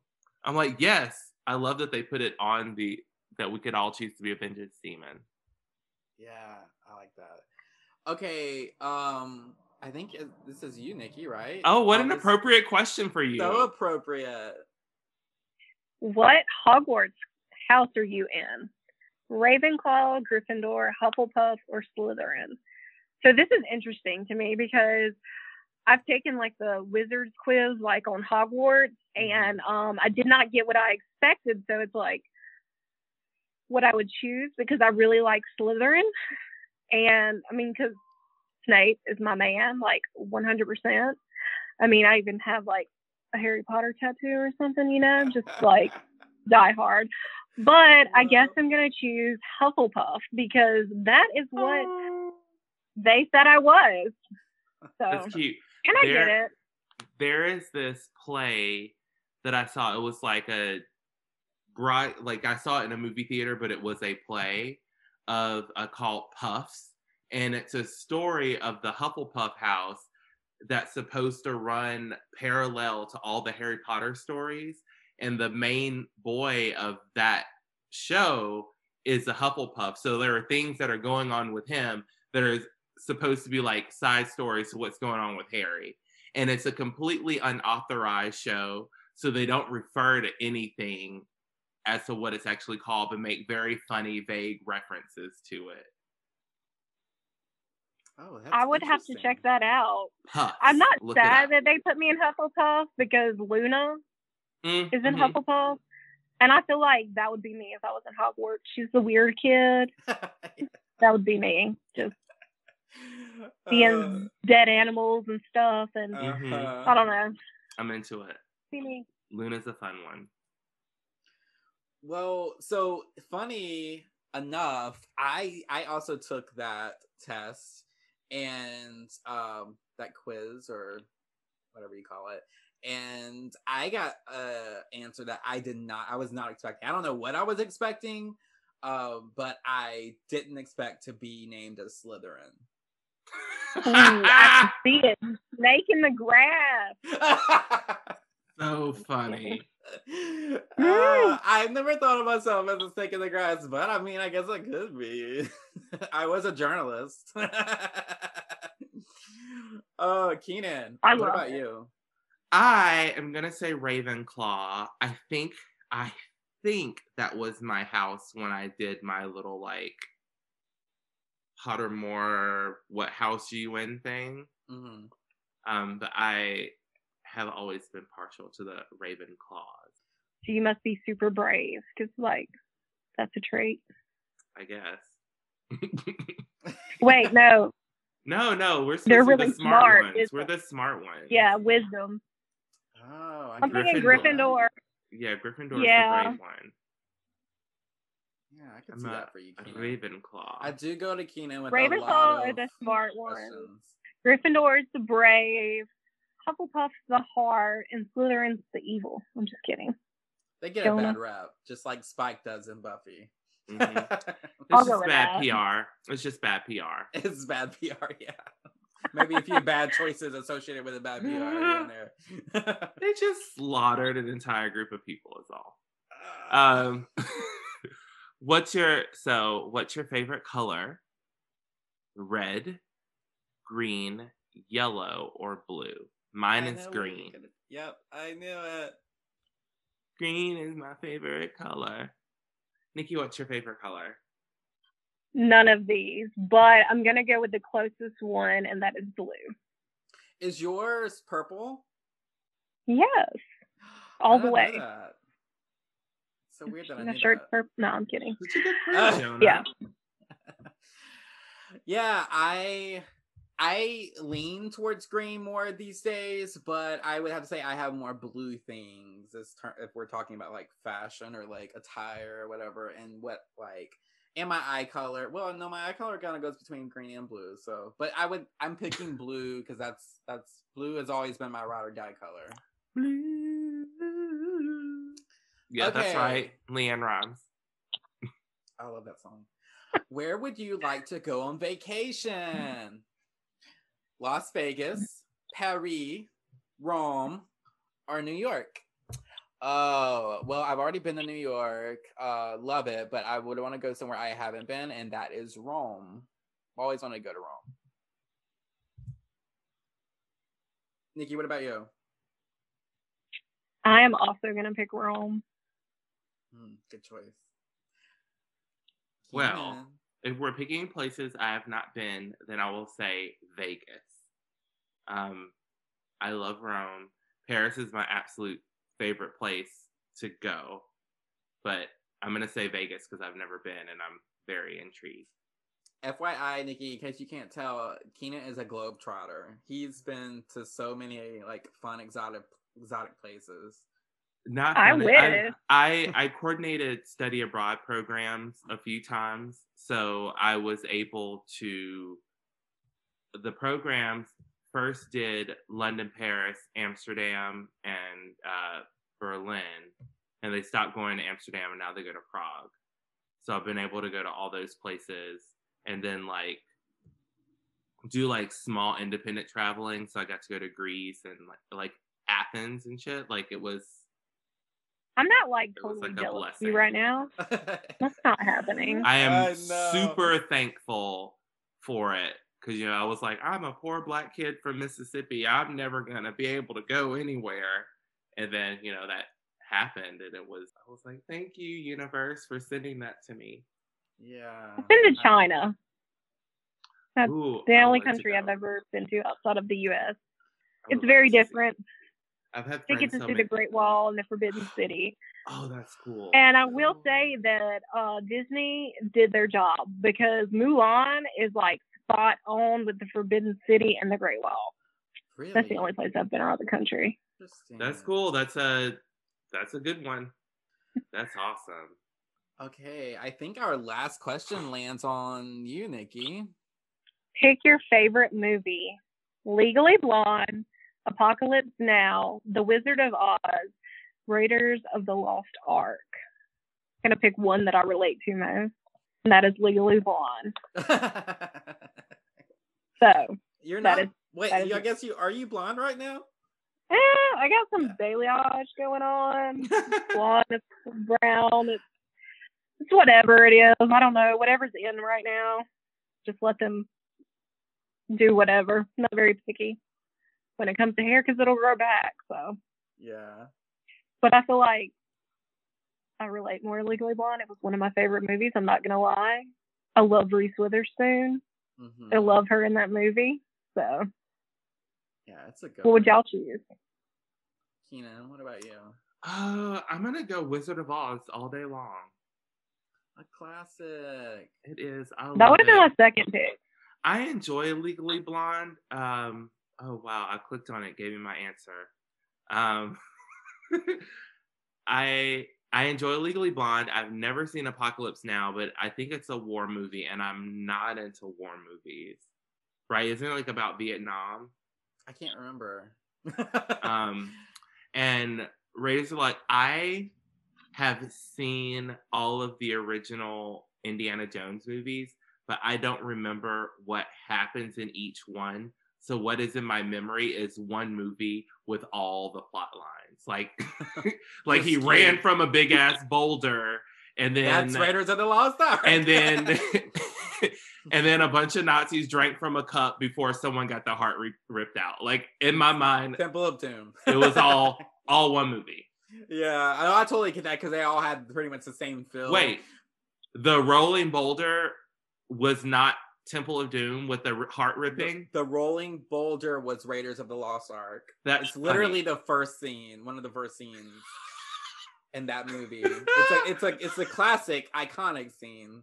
And then Temple of Doom was where they are all. I don't think they were Nazis either. They were like some kind of weird cult, and they were stealing children and yeah, they had to get brainwashing that them. jewel, and he was like, Kalima. Yeah. But there was the blood drinking. Kalima. Yeah. Yeah, Raiders of the Lost Ark was absolutely my choice without a shadow of a doubt. That's one of my first, like, if we're talking about first hero like movies, not superhero, but like just first like hero style movies, like that was it. Like while everybody else was obsessing over Star Wars around the same time, I was obsessing over Raiders of the Lost Ark. And I remember my grandmother or my grandpa, we used to go to a dump that was down the road from like their house, from my grandparents' house, and we just for fun would go rummage through the dump and look for like treasures, and it felt like we were always searching for treasure. And I think one time my grandpa found an old Raiders of the Lost Ark VHS and brought it back, cleaned it up, and it still worked. Or maybe that was Star Wars. Anyway, I love Raiders of the Lost Ark growing up. That's so funny. Anyway, okay. So moment of truth. I got the person I wanted. Did you? I did. I was not really expecting who I got. So this is interesting, but I totally see it. I can totally see it now. I love this quiz. The questions weren't super obvious. You know, some of them like give you answers that are really like obvious to a character's like thing. Yeah. Who wants to go first? Nikki, I'm gonna let you go first since you're our guest. So I did not expect to get this at all. I expected to get Willow, and I did not. I got Buffy, and I am actually shocked. But Wow. Well, read it to I did not us. expect to get Tell Buffy. us what it says. You're a strong, driven leader with a tender human side. Because of your unique skills and resolve, you constantly find yourself in positions of responsibility. I think it's just because I have a thing for vampires. There is a pattern That's a there, I think. prerequisite. I think And that bad boys. Yeah. Little Yeah. bit. I feel like you're a really, like, it makes sense to me. Like, you say it doesn't, but I'm like, I totally see it, and it makes total sense to me because you're such a strong, independent woman, and you are so resilient. Thank you. Like, the things you've gone through, and you're still standing. Like, I'm just like, I'm like, yeah, it's a no-brainer, absolutely. And Buffy's the same way. Like, she goes through so much throughout that series, and she's so resilient. She bounces back. It might take her a little bit, like, to get it together, but she does. And at the end of the day, like, she's gonna take care of what she has to take care of, and the people in her life who she loves. So, yeah, that makes sense. That's so sweet, Jonah. I'm gonna cry. I have my moments. They're rare and far between, but Very rare and far between. As the older I get, they become even more rare. As Keenan. uh-oh. I'm gonna go next. So I got Willow, Oh, Nick and is and jealous. it says you're a kind and intelligent person with a strong sense of right and wrong. With a penchant for academics, you're a model student and helpful friend. And let me tell you, I go through these periods where I just get so frustrated with people that I have to, like, give myself positive. I don't even know if it's a positive affirmation, but I've recently come to terms with the fact that I have a unique sense of morality and what's right and wrong. And sometimes people just don't live up to it. And I don't need to be disappointed when people don't. I just need to move on. And it has So true. allowed I get me that. to not have to deal with a lot these days. Yeah, it's a good way to preserve your own sanity and well-being, I think, having that approach. I see that for you. Yeah, especially like your witchiness. I'm like, it makes so much sense to me because like you Willow. love that world so much, and I'm jealous of that witchiness right now. Like, I expected to get Willow. I'm a little bit jealous. She's one of my favorite characters. she's a good one. I love me some Willow. So Yay. Jonah, who did you get? I actually got Giles. You know what? When you said Raiders of the Lost Ark, I was like, that is a very Giles answer, and I have a feeling that's who he's gonna be. I love that. That's what tipped it off. That's so funny. Yeah, it says wise, mature, and astonishingly well read. You are an intellectual and moral guide for those around you. You are a devoted caretaker with a natural paternalistic instinct. That's interesting. I don't know if I see all of that for myself. I'm going back through and I'm looking at some of the answers, and I was like, the Iliad is a very Giles answer. I can't pull anything from the superheroes. The chamomile tea probably. The chamomile tea is definitely a Giles answer. Yeah. The reading. So basically, Jonah, not watching you're a like movie. an old man. Yeah, that's what I was gonna say. Basically, you're just telling me I'm an old man. Right. You're an old man. The Slytherin and the Vengeance Demon is like, he's a little dark. Yeah. Ripper. Yeah. And Do Rome. have a temper. Yeah. Rome is a very Giles answer. Yeah. Like history, you know. Yeah. Yeah. I'll Okay, take it though, I can see it. Giles is daddy, and I'm totally into that. We love Okay. Giles. We love Giles. Cool. Well, make sure you I always had screenshot. like this. What were you gonna say? Screenshotting what? I always had this huge crush on Giles growing up, especially that episode where they catch Same. him like singing and playing guitar in that shop. I'm like, oh my god, he is so hot. I love it. Band Candy did it for me. Yeah. Oh, Band you know Candy. Oh my gosh, him and Joyce. No, you know what did it for me recently?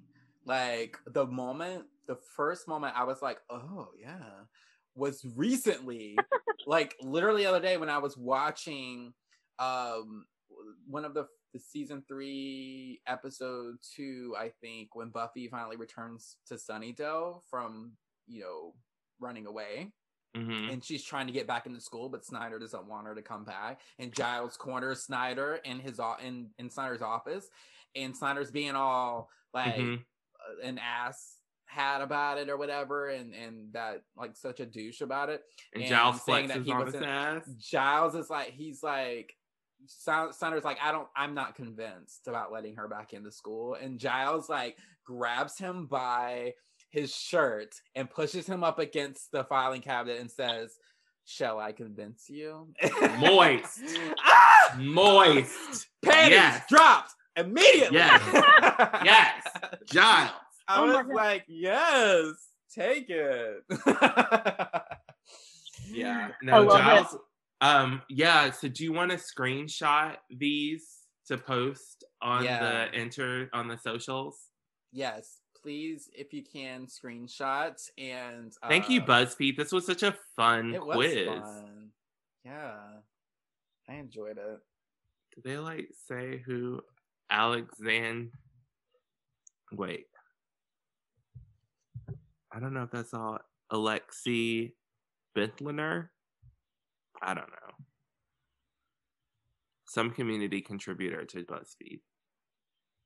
It's a good one. Yeah. Jenna, can we put a link to that quiz? Yes. Okay. Absolutely.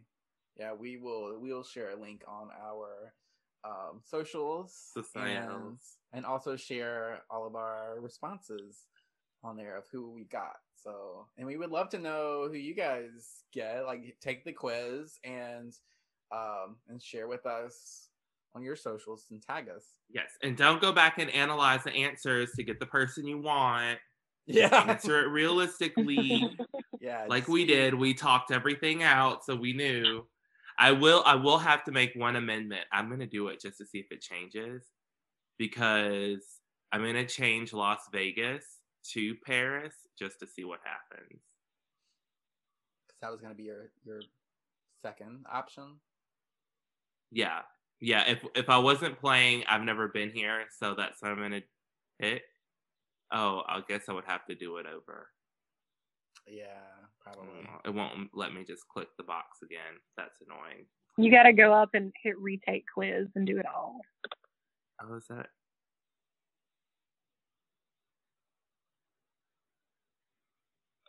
Is there a thing? I'm changing some of my answers just for fun.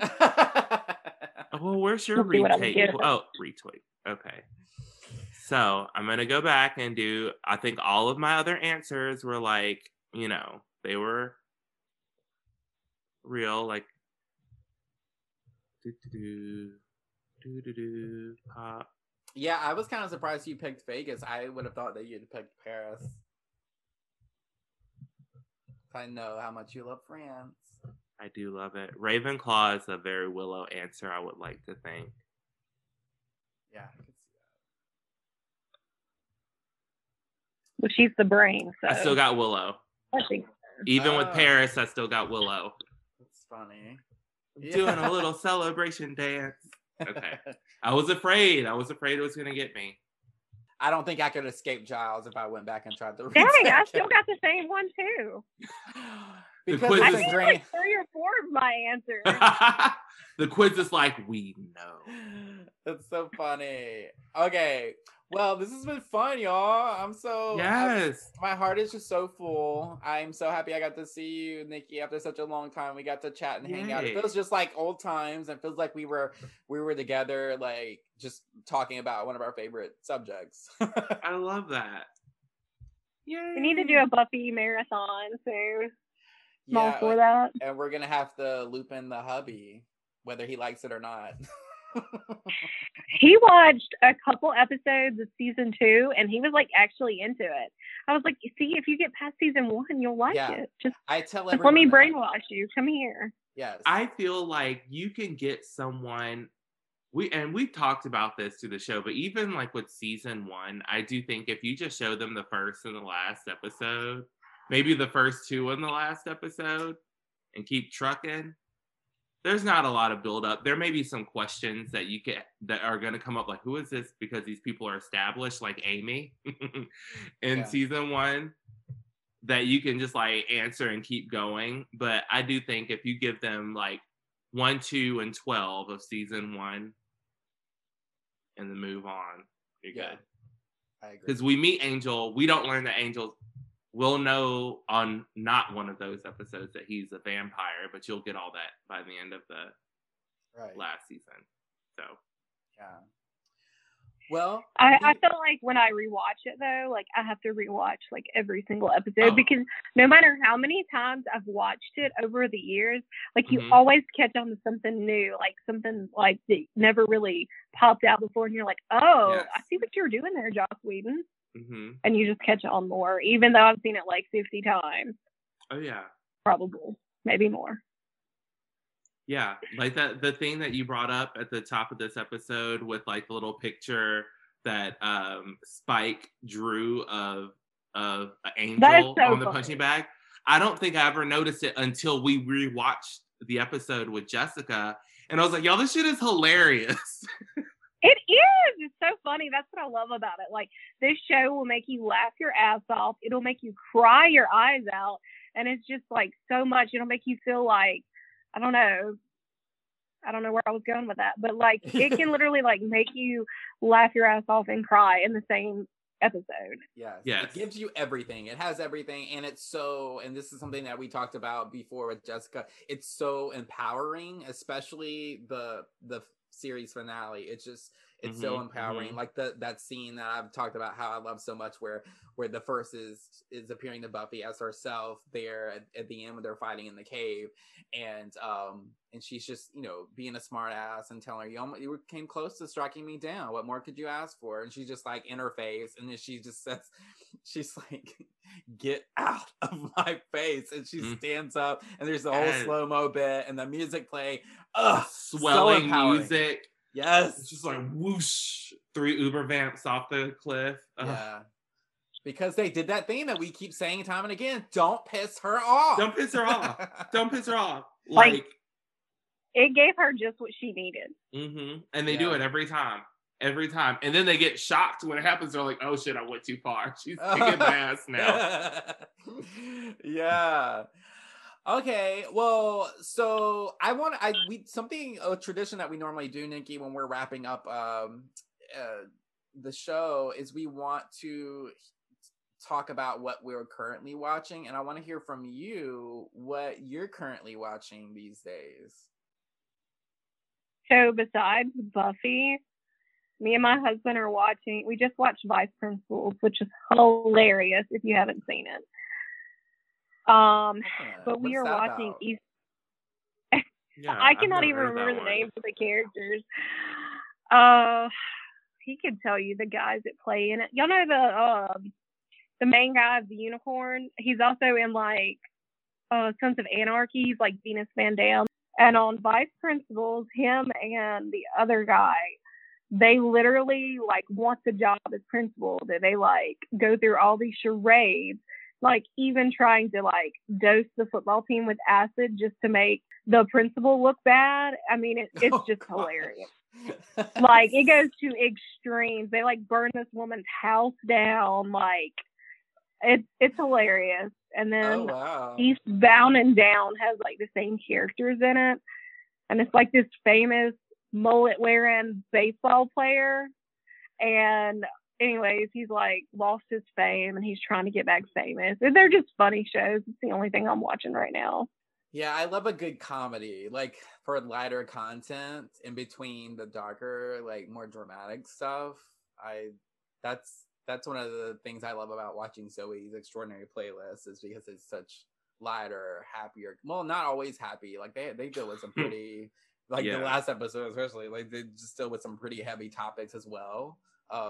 But you know, they're singing and dancing, which is so funny because Nikki, you know, I've never liked musicals. I say this all the time on the podcast. Like I've never been a fan of musicals. I wasn't a fan of Once More with Feeling on the Buffy musical. But I do appreciate it more now from a creative standpoint and like what the work that the actors put in. But Zoe's like is a musical. It's a different kind of musical, but I really love it. It's so good. Have you ever seen that? I have not. You should give it a watch. It's a fun. Yeah, All it's a good right. one. Well, Nikki, thank you so much for coming on the podcast. Like, this was so fun, and I'm so glad we got to get together and geek out over one of our all-time favorite shows again. And I hope that we can get to a point soon enough in our society or through this pandemic where we can actually do it in person. That would be great. Definitely. So, Nikki, we also like to share socials at the end of our chats. So, would you like to share your socials with everybody in case anybody's interested in giving you a follow? Or do you want to keep it hush-hush? Why? I have Facebook, guys. That's about it. So That's funny. I don't think you can really follow me. I'm not a tech savvy. I think y'all found that out when I could not figure out how to Zoom. So Fair enough. I don't have Twitter or anything. Oh, you don't have Twitter? No. I don't stay up to date with things. I am a grandma. Like, I just That actually read my sounds book. super liberating. I know. Sometimes I wish All I I was in have a is position where I Facebook. could just like take a break from social and just leave it behind for a while, and I feel like I would probably enjoy that to a certain degree. But it's part of my I job, will so. say I have Snapchat, Joanna. Snapchat. Snapchat. And you won't yeah. ever get it. I don't do Snapchat. Yeah. I don't have like Twitter and stuff, but I have Snapchat and Facebook. That's about it.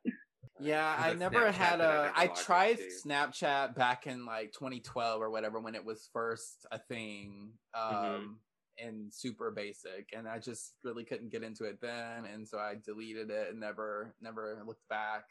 But everyone always said always seemed to have it and always tell me I should get on there, but I'm like, no, I have enough that I have to manage now. I don't want. Right. You can do all the same stuff you're doing on Snapchat, you can do on Instagram now, and now Twitter allows you to do it, and gave it the worst name. They're called Fleet. Fleet? Yeah. Their stories are called Fleet. So it's like, did no one tell them that was an enema brand? Like, that's... Oh, do a Google. People, before you name a product, Google it. Google the name. Just Google it. You know what I think of when I hear fleet? I think of a fleet of a bunch of hot sailors. That's just what I think of. I think it's boat. Yeah, that's what I'm saying. Like a boat full of hot sailor guys. A naval fleet. Yeah. I can just tell you it's an enema brand, and I think it's someone. I'm like, there was a gay person on that team that should have called this out immediately. That's so funny. I thought when you said I thought you said anime earlier. You said Enema. No. Enema. The next That's time so you funny. go to the digestive health section of your local Walmart or Target, you will see Fleet. Now it'll jump out at you and you'll be like, okay. And then what I'll do is I'll take a picture of it and then I will fleet it. Do it! Oh, yes. Okay, well, we will wrap up and let Nikki get back to her life and watching more Buffy. And let's get together sometime, Nikki. I miss seeing you. Like maybe even if it's virtual. And I can meet Dave. I've heard so many good things about him, so I'm dying to meet him. He's a great guy. He is. All right. Well, I love you, and it was fun seeing you. I love you too. We'll have to do this again. We will. It was nice meeting you, Nice to Keenan. meet you. Okay, so shall we close with the socials, Keenan? Yeah, let's tell everybody how to find us, and we will wrap it up. All right, so you can find me on Instagram at Adventures of Jonah or on Twitter at Quirky Writer Guy.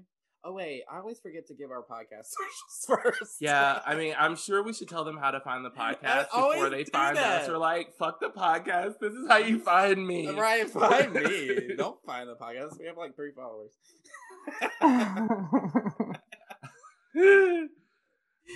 Okay. But it's at the Rewind, right? The Rewind podcast.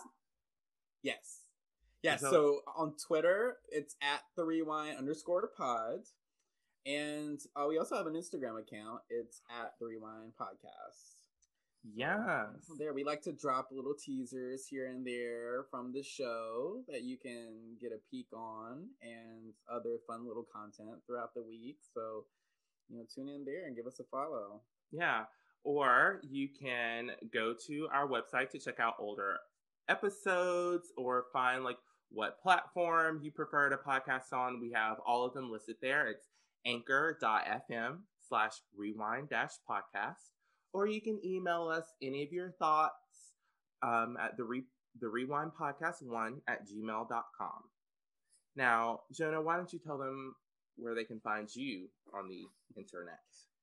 All right, you can find me on Instagram at Adventures of Jonah, or on Twitter at Quirky Writer Guy.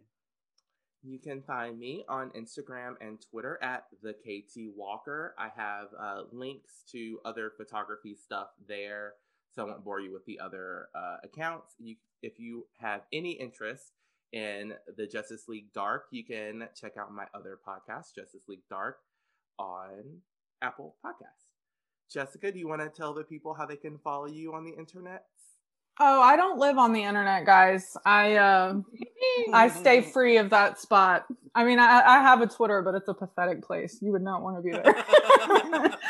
But I do appreciate you having me on your show, and it was so good to see y'all. Oh, we loved having you. Thank you so much for coming. It was a lot of fun. I'm so glad. It was great. It's good to just see 2 smiling faces and hang out. Had a good time.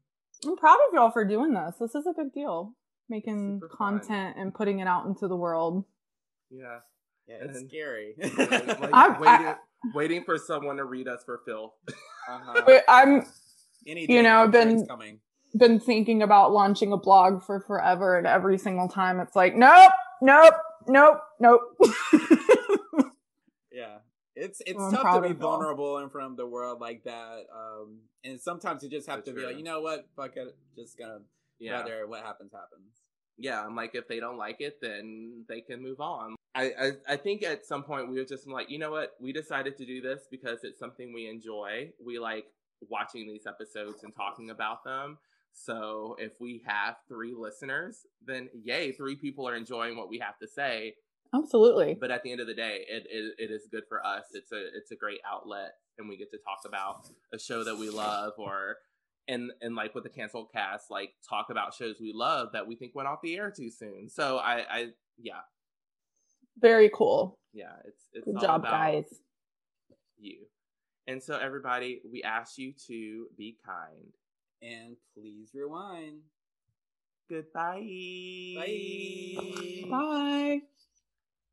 Just be kind and listen to the rewind.